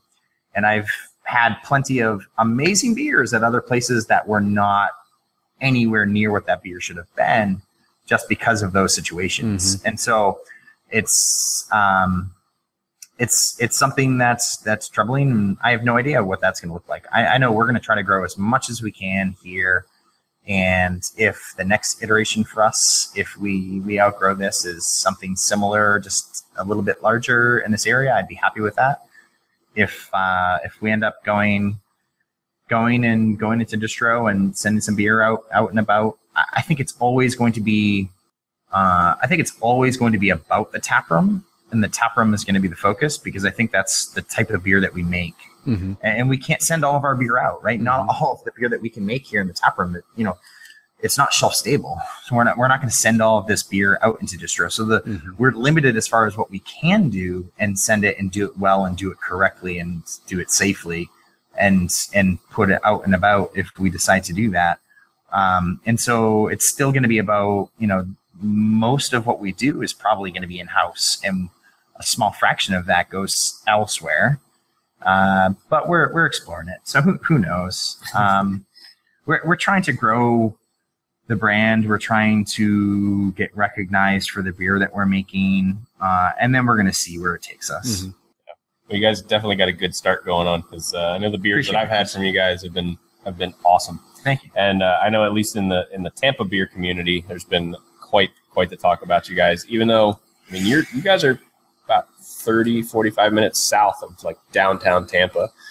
Good part is, me living in Brandon, you guys are only a half hour from me. No, you're not too far. It's not too far. And then we're right off the highway. We have a cool location. We're just south of St. Pete. We're just north of Bradenton and Sarasota, and we're a little ways south of Tampa, but we're kind of equidistant between these two markets that are pretty well established, between, the stuff that's happening in Bradenton and Sarasota and the stuff that's happening in St. Pete, Sarasota, or St. Pete and Tampa. And, if you're going to go from one of those scenes to the next, which a lot of those beer drinkers do, you kind of have to drive by. So if we can just capture the attention of those people, we're starting to tap into a lot of the wider beer scene, and, beer geeks, whatever you want to call them, the people that are really connected to the breweries in the area. And thankfully, I think the majority of them that have come out have found it worthwhile. And that's just it. If we can hang with the people that are making world-class beer around us, we'll be happy with that. Nice. So beer, at least to me, beer is pretty much like it's a crazy but very, very, I guess the term you could use is loving community. And I'm going to give you an example why I say that, because for me personally, I've made a lot of good friends from just being out and drinking really good beer, whether it's out at a brewery or at a beer event. I've gotten jobs because of the people that I know from just going out and drinking beer. So the beer community to me is probably one of my favorite parts about beer, and beer in general, other than the fact that it tastes good and it tends to be a lot of fun of all the stuff that you can go out and try. What do you think your favorite part about beer is? Oh, so it's absolutely not the liquid itself. It's the people, right? So, I love, don't get me wrong, like I love beer. I love consuming beer. I really, really enjoy making beer. But the reason why we make the beer is not the product itself. It's what it allows, right? So, my view, again, going back to it, is what we created, or what we're trying to create here as a community. So we're trying to open an environment that's open and welcoming, and we're trying to give an outlet for a community that's underserved, as far as having a social gathering place, a place to get together, that's centered around beer, but it's just a liquid lubricant, right? So it's about the people, and that's the coolest part about what we've done so far in opening corporate has just been the people that we've met and the lifelong friends that we've made. Chris, you and I, like, we came from meeting around beer. A brewery and a beer, like 60 miles from here. Yeah. Like, so, we'll travel. Yeah. So We'll travel for beer. So we've known each other for a minute now. It's been a couple of years now.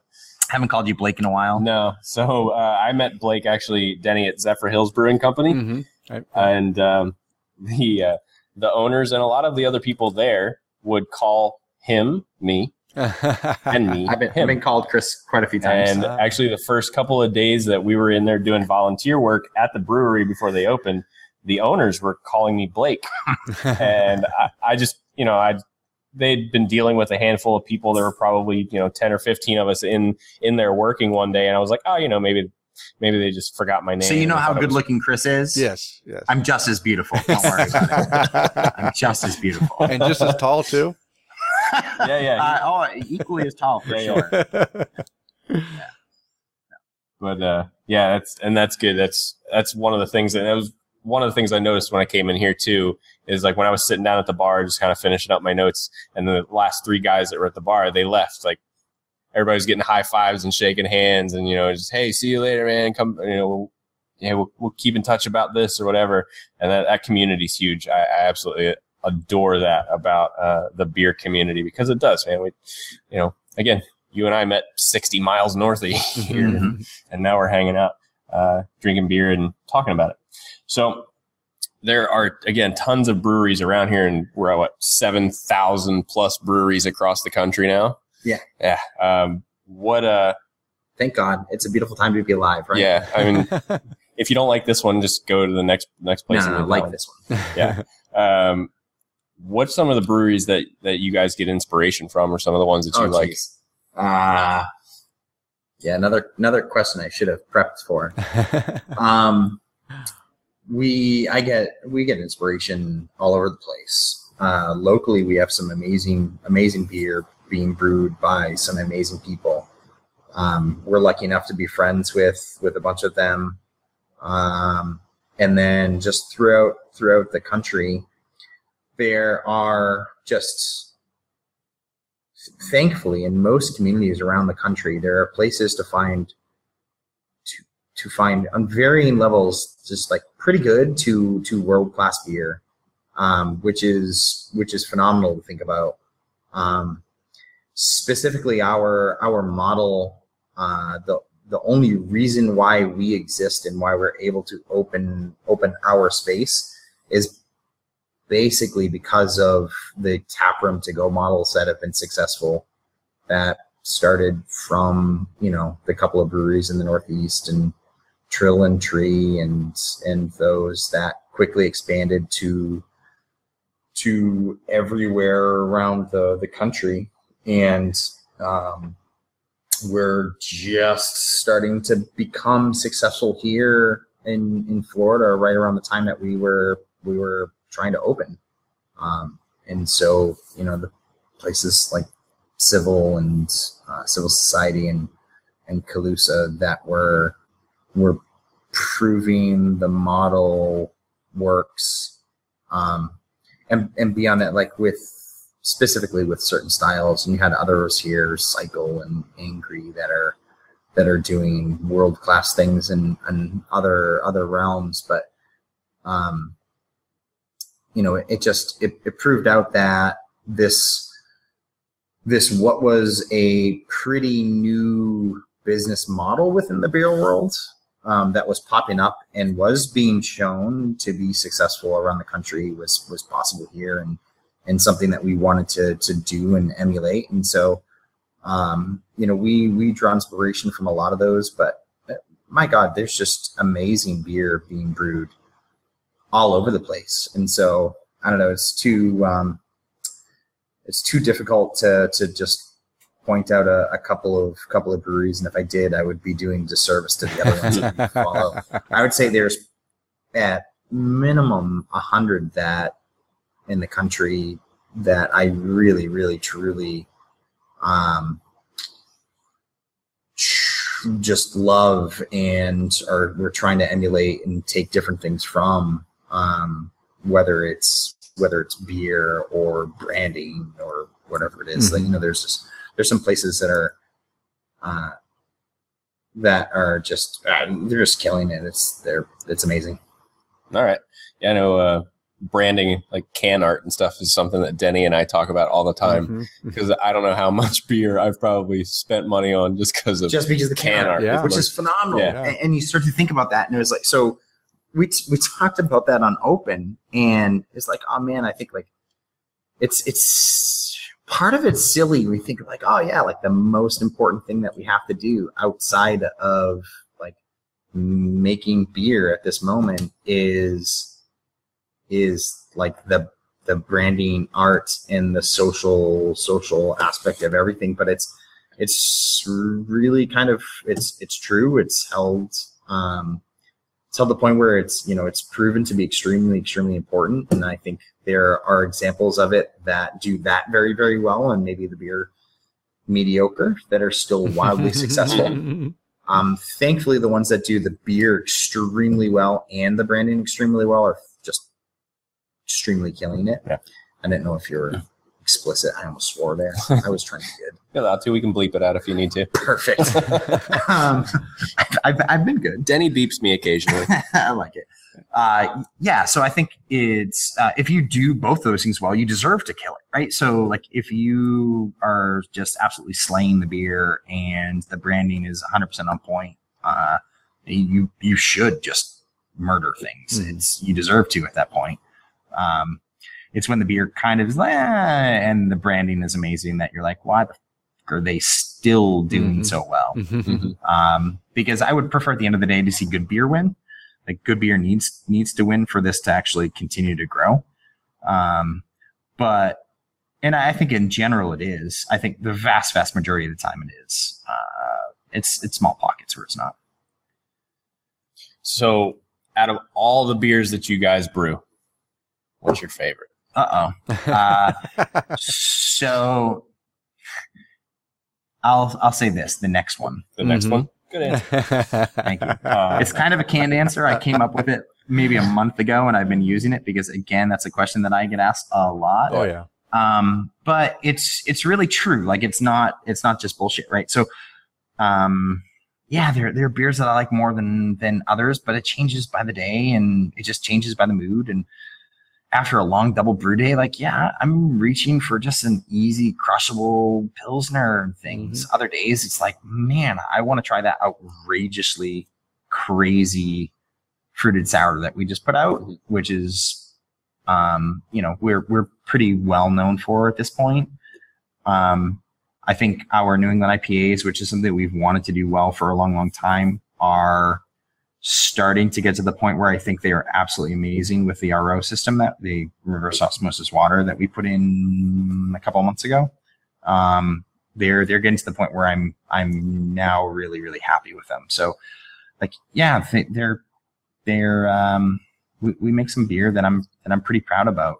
But I think my favorite beer is the next one. It's awesome. Nice.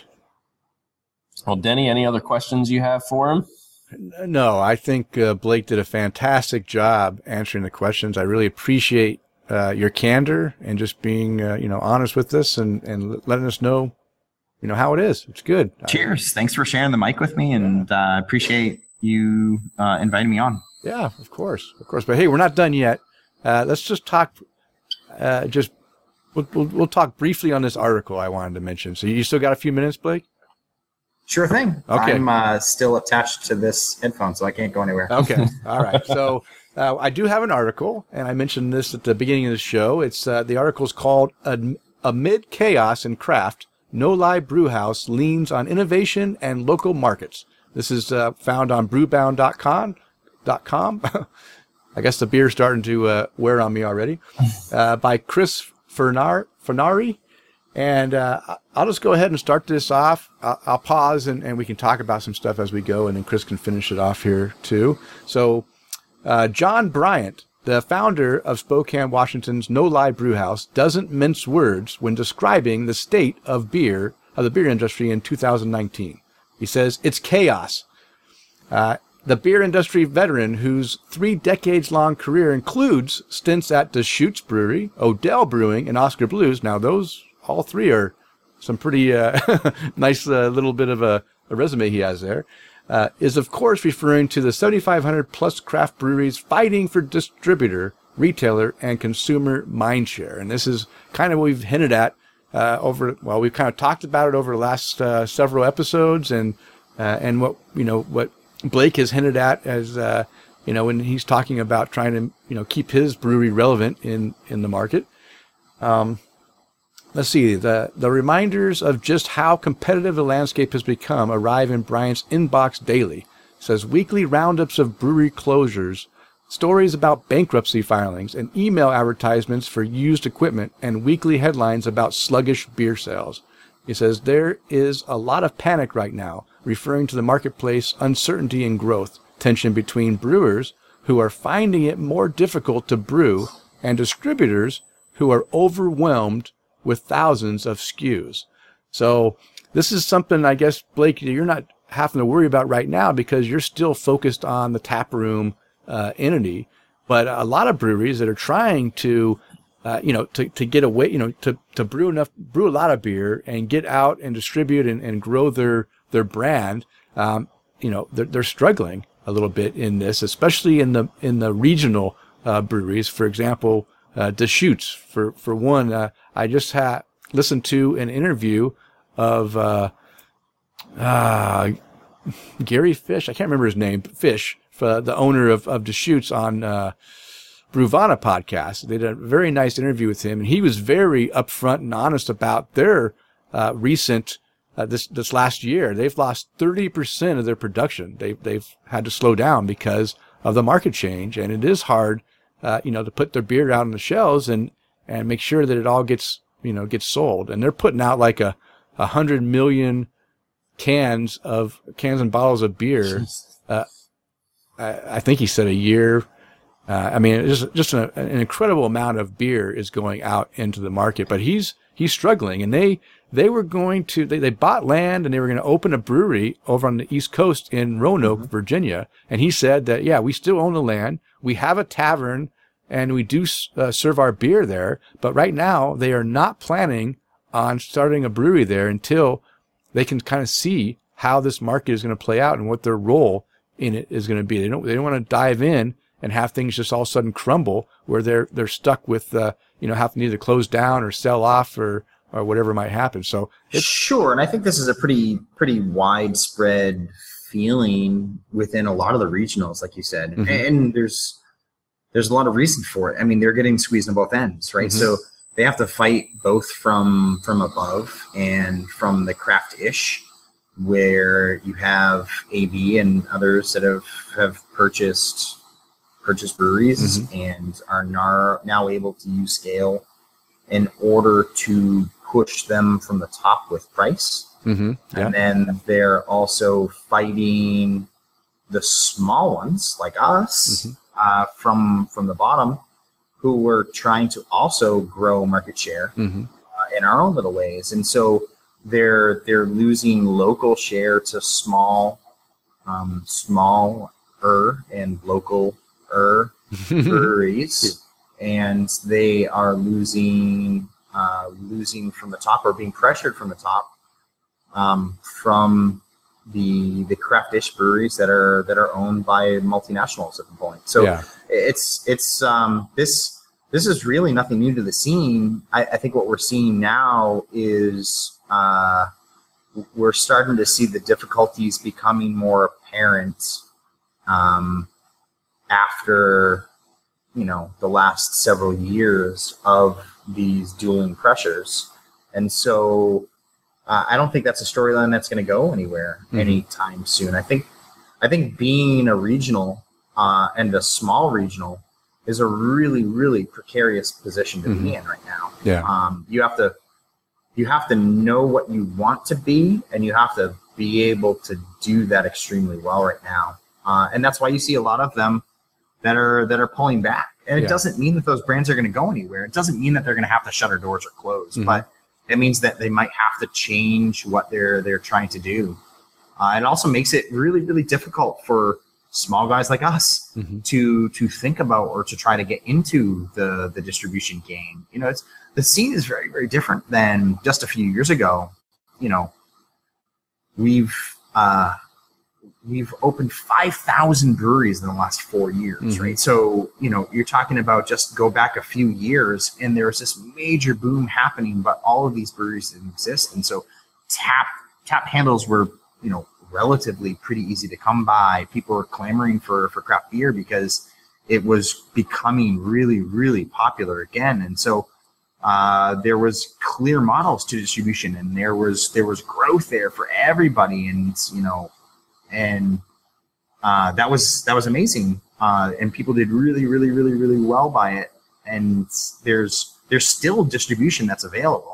It's just now there's so many breweries, and not just the breweries. I think the consumers are changed, right? So there's something to the whole Rotation Nation thing and the Untapped check-ins and trying to find new beer all the time. It's more difficult today to go back to that old standard that you just used to pick up all the time, because now you want to find that new thing, and you want to talk about that new buzz, and you want to find that new flavor, and you want to find those things. So you can't just put out the same exact beer and be able to produce. And so, there are some that'll be able to do it and continue to do it, and they're large enough and it's successful enough and whatever, they're immune to it. But for a lot of them, there's going to be rocky roads ahead for sure. Hopefully they are positioned financially and debt wise and all of this to be able to withstand it, right? So a lot of the closings, especially with the big ones and all of that, like they just got hammered at the wrong time, the absolute worst time, taking on major debt for expansion and all of this, and you can't meet those notes, and all of a sudden you go, like there are going to be some really, really sad stories as far as that goes. I hope the majority of them don't get hit at the absolute worst point just like that, and it doesn't go that way. But it's a different point, but people have seen it coming. Like these large breweries, they're smart. They know they've seen the writing on the wall for the last couple of years, and the ones that have been able to make this good for them not opening that brewing in Roanoke when they really, really, really wanted to, and it would have been amazing, and it was a big, huge thing. But it probably would have meant that they would have gone under.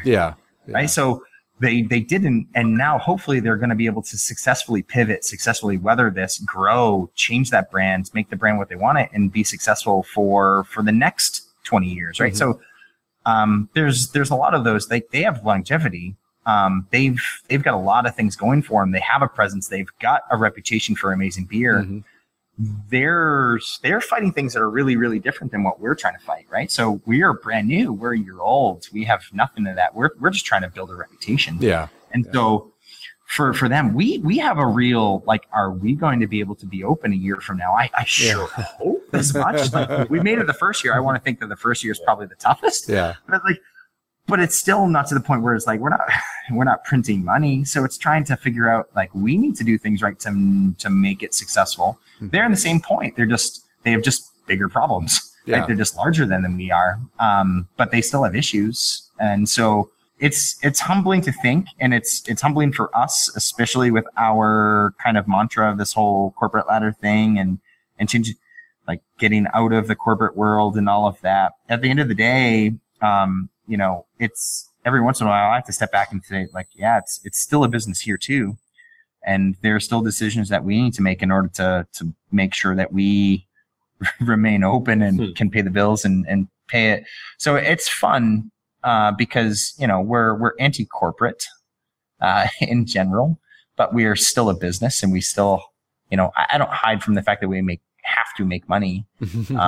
I just think that if we focus on making money, is the wrong focus, right? Yeah. So if we focus on other things, we that'll take care of itself. But it's we haven't been around long enough to be like, yeah, it's like we're just gonna make it, but how do we grow? It's like, no, we need to make sure that we keep the doors open. So it's fun. They're just having different problems, but we all have issues. Yeah.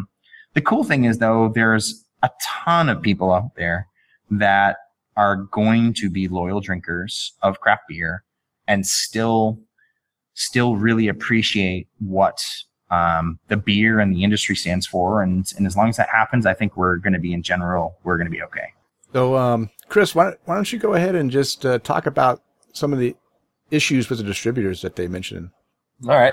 So in the rest of the article, he says, I don't know if any of us are structured for this. Nobody within the three-tiered system prepared for what is going on right now. Today, we have the fewest distributors, the most breweries, and consolidation in the chain business. We've prepared for this day. It's been 7 years, but we've been very frugal, humble, and conservative. And in the chaos, I can't read today. And in the chaos is our greatest opportunity. This is our time to shine. No Lie is working its way towards 17,000 barrels and upwards of $10 million in revenue, which is including their brew pub sales in 2019. And the overwhelming majority of its beer doesn't travel more than 6 hours away from its brewery by car. That wasn't always the case, however. In 2012, the company was selling beer in Colorado, Baltimore, and Washington, D.C., and at one point, the brand was available in more than 15 states. But as more breweries entered the fray over the next 4 years, No Lie opted to withdraw from multiple markets and focus on selling beer in the Pacific Northwest. As a result of retrenchment, No Lie has enjoyed larger profit margins and the opportunity to reinvest in new product innovations and people. A tighter distribution footprint also put the company in a position to acquire a secondary brewing facility last year, the former Orleson brewing location, where it had already been contracting some production for less than it would have spent to build a new brewery from the ground up. It now has the space to brew about 30,000 barrels annually. Yeah, so another sign that this brewery saw what was happening, saw that they needed to rethink their strategy and pull out of all those states. Now, it kind of goes against what most people think. Hey, we want to grow, we want to get out there, but they saw that was hurting them, and they went ahead and withdrew back in. Now they, like I said, they only mostly distribute within 6 hours driving. That's, here in the Boise area, we get their beer. In Washington State and in Oregon, they probably get a little bit in Oregon, but not too much, because a lot of places don't like to go into Oregon because they already have a lot of great beer there that's hard to find their space on those shelves. But I don't know. I thought this was a great article that kind of shows how a company that makes fantastic beer. I love their beer. I drink a lot of their beer. Everything is fantastic. I haven't yet visited their brewery in Spokane, but it's on my list of breweries to visit when I pass through there next. But yeah, it was a good story. And it's not going to get any easier. Like Blake was saying, this is not going away. It's going to be tougher until some of these, breweries that are getting to that regional, size start realizing that, hey, we need to make sure that we don't overextend ourselves, we can stay strong. And that ability has allowed them to go ahead and pick up, for cheap, another brewing site that company went out of business, right? They expanded too fast and they end up, having to shut down, and that just became No Lie's, in their favorites.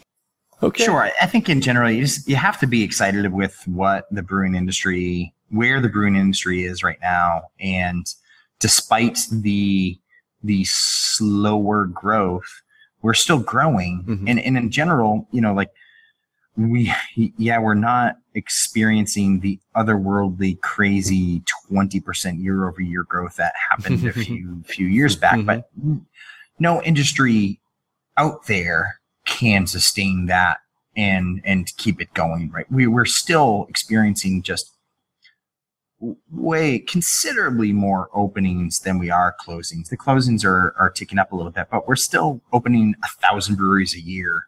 And the vast majority of them are successful for, 3 to 5 years plus. And so we're talking about, it's still an industry that is extremely healthy, I think, in the grand scheme of things, and hopefully will remain so. I just think everyone has to be smarter about it, right? So it's maturing, right? So the industry is maturing, and so we're out of just the absolute crazy boom time. You can open anything and it'll be 100% successful. That doesn't exist anymore, but it shouldn't, right? So we're again, going back to it, we need good beer.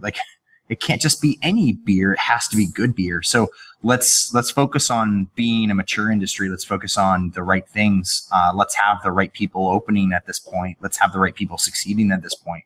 Let's make sure that for everyone it works. And I think in general it is. And that's, hopefully what we're going to be looking for the foreseeable future. Yes. Yeah, I hope so. I think, definitely my focus has been more on the more hyper local, brew scene. But I've lately, because I have some breweries like Deschutes that I don't want to see disappear, and I do love their beer and I do drink a lot of their beer, but I've been making an effort now just to make sure that I can buy that extra 6-pack of Black Butte Porter, get that fresh squeezed IPA, go ahead and pick up that every so often, just so I can let them know, hey, there's still people, there's still good beer. There's still, good beer. And I don't want it to go away, because, there's been breweries that I have really enjoyed that have gone under now because, they didn't, innovate. They were either trying to chase the latest, greatest thing, and they weren't doing a very good job at it because they weren't going at it with the right mindset, right? They were just trying to, this is the hyper thing. I'm going to go and do these sours, but then they do, bad sours or whatever. I just don't want to see more of these breweries that I really enjoy just, fade away. So, so that's it. Okay. Well, you know what? We have been chatting for a long time. Blake, I really, really appreciate you sticking around for 2 hours. So before we get any longer, let's go ahead and close this show out. But before we do that, let's go ahead and we have a chance to raise a glass to anyone we'd like to raise a glass to. So Blake, is there anyone you'd like to raise a glass to tonight? Give a cheers. I will raise a glass to you fine gentlemen for having me on here, and then also just raise a glass to my whole staff and everyone that works here at corporate that makes it what it is, and all of our customers that loyally come out here and enjoy not only our company but our beer. Yeah, that's great. I'll raise a glass for that myself. Cheers. How about you, Chris? Blake, definitely want to raise a glass to you, my friend. Thank you for having us in here. Thank you for the beer. Absolutely. I appreciate you taking the time to spend with us. It's taking a couple hours out of your evening. And, you guys definitely have an awesome staff. Everybody who I've met down here, well, I know 3 of you guys now. So cool. James, Adam, and you. It's about half of us, so it works. So I've met at least half of your staff. You guys have an awesome thing going in here. So cheers to you guys, and cheers to many more years of success. Appreciate it. Yeah. Danny, what about you? Yeah, I just want to repeat what you said, Chris. Blake, it truly was a fantastic conversation that we had. I'm always worried when I bring people on if they're going to, feel comfortable enough to open up and talk, or I have to try to drag stuff out. You know what? You have no problem chatting away on a podcast. So you're a natural. So I really appreciate that. I hope I wasn't too soapboxy. No, you're fine. You're fine. But I just want to raise my glass to you and to your brewery. Everything that I've heard tonight just makes me really excited to see you guys succeed and continue to make good beer and make those experiences for your patrons that they'll really remember for many years to come. So I just want to raise my glass to that. And also, again, being a former serviceman, I always want to raise my glass to all those who have served and who are serving in our U.S. military. Cheers to you. I want you guys to come home safe to your families very soon. And Chris, why don't you go ahead and raise a glass to our sponsors? Sure. I want to raise a glass to B Cups, the supplier of outdoor craft beer cups, for partnering up with us. And I encourage our listeners to go visit their site at bcups.net. That's BCUPS.net. Or you can check out the other things that they have going on at fermentedreality.com and check out the world's first full line of style-specific plastic beer cups for people on the go. Whether hanging out on the beach, by the pool, hiking the wilderness, or even enjoying some time on the boat, B Cups are great for any place where you can't use standard glassware. Also, check out our friends over at Tavour. If you use the promo code TAPTheCraft, which is all one word, they will give any new user a $10 credit after they spend $25. All right. And you can find the beers and the links to the articles mentioned on the show in the show notes located on the show post at openforumradio.com. And if you'd like to follow us on social media, I can be found on Twitter, Instagram, and Untapped at Loose Screw. And Chris, how can our listeners follow you? You can find me on Twitter at Chris_McKenzie82, or you can find me on Untapped and Instagram at MCK1345. And you can always find me on our Facebook page at facebook.com/tapthecraft. All right, Blake, do you want to give out your Facebook and Instagram links? Sure. You can find us at Facebook, Corporate Ladder Brewing, and same on Instagram, Corporate Ladder Brewing. All right, go follow them and pay attention to all their great events and stuff they got going on. I really enjoyed visiting your page, so I hope our listeners go and find you too and come visit when they do their beer travels. That'd be great. Does James do all your photos too, or he's doing most of them at that point? Yep, because those are awesome. Yeah, thank you. He does an awesome job. Yeah, he does. He's a rock star. Huh. All right, it is last call. It's time to bring the show to a close. We want to thank you for downloading and listening. We ask you to please tell a friend, and of course, subscribe on iTunes, Stitcher Radio, TuneIn, Google Play, or however you listen to your podcast. And as a reminder, we release a new show every 2 weeks. Now go out there and spread the good word of craft beer. Cheers. Cheers.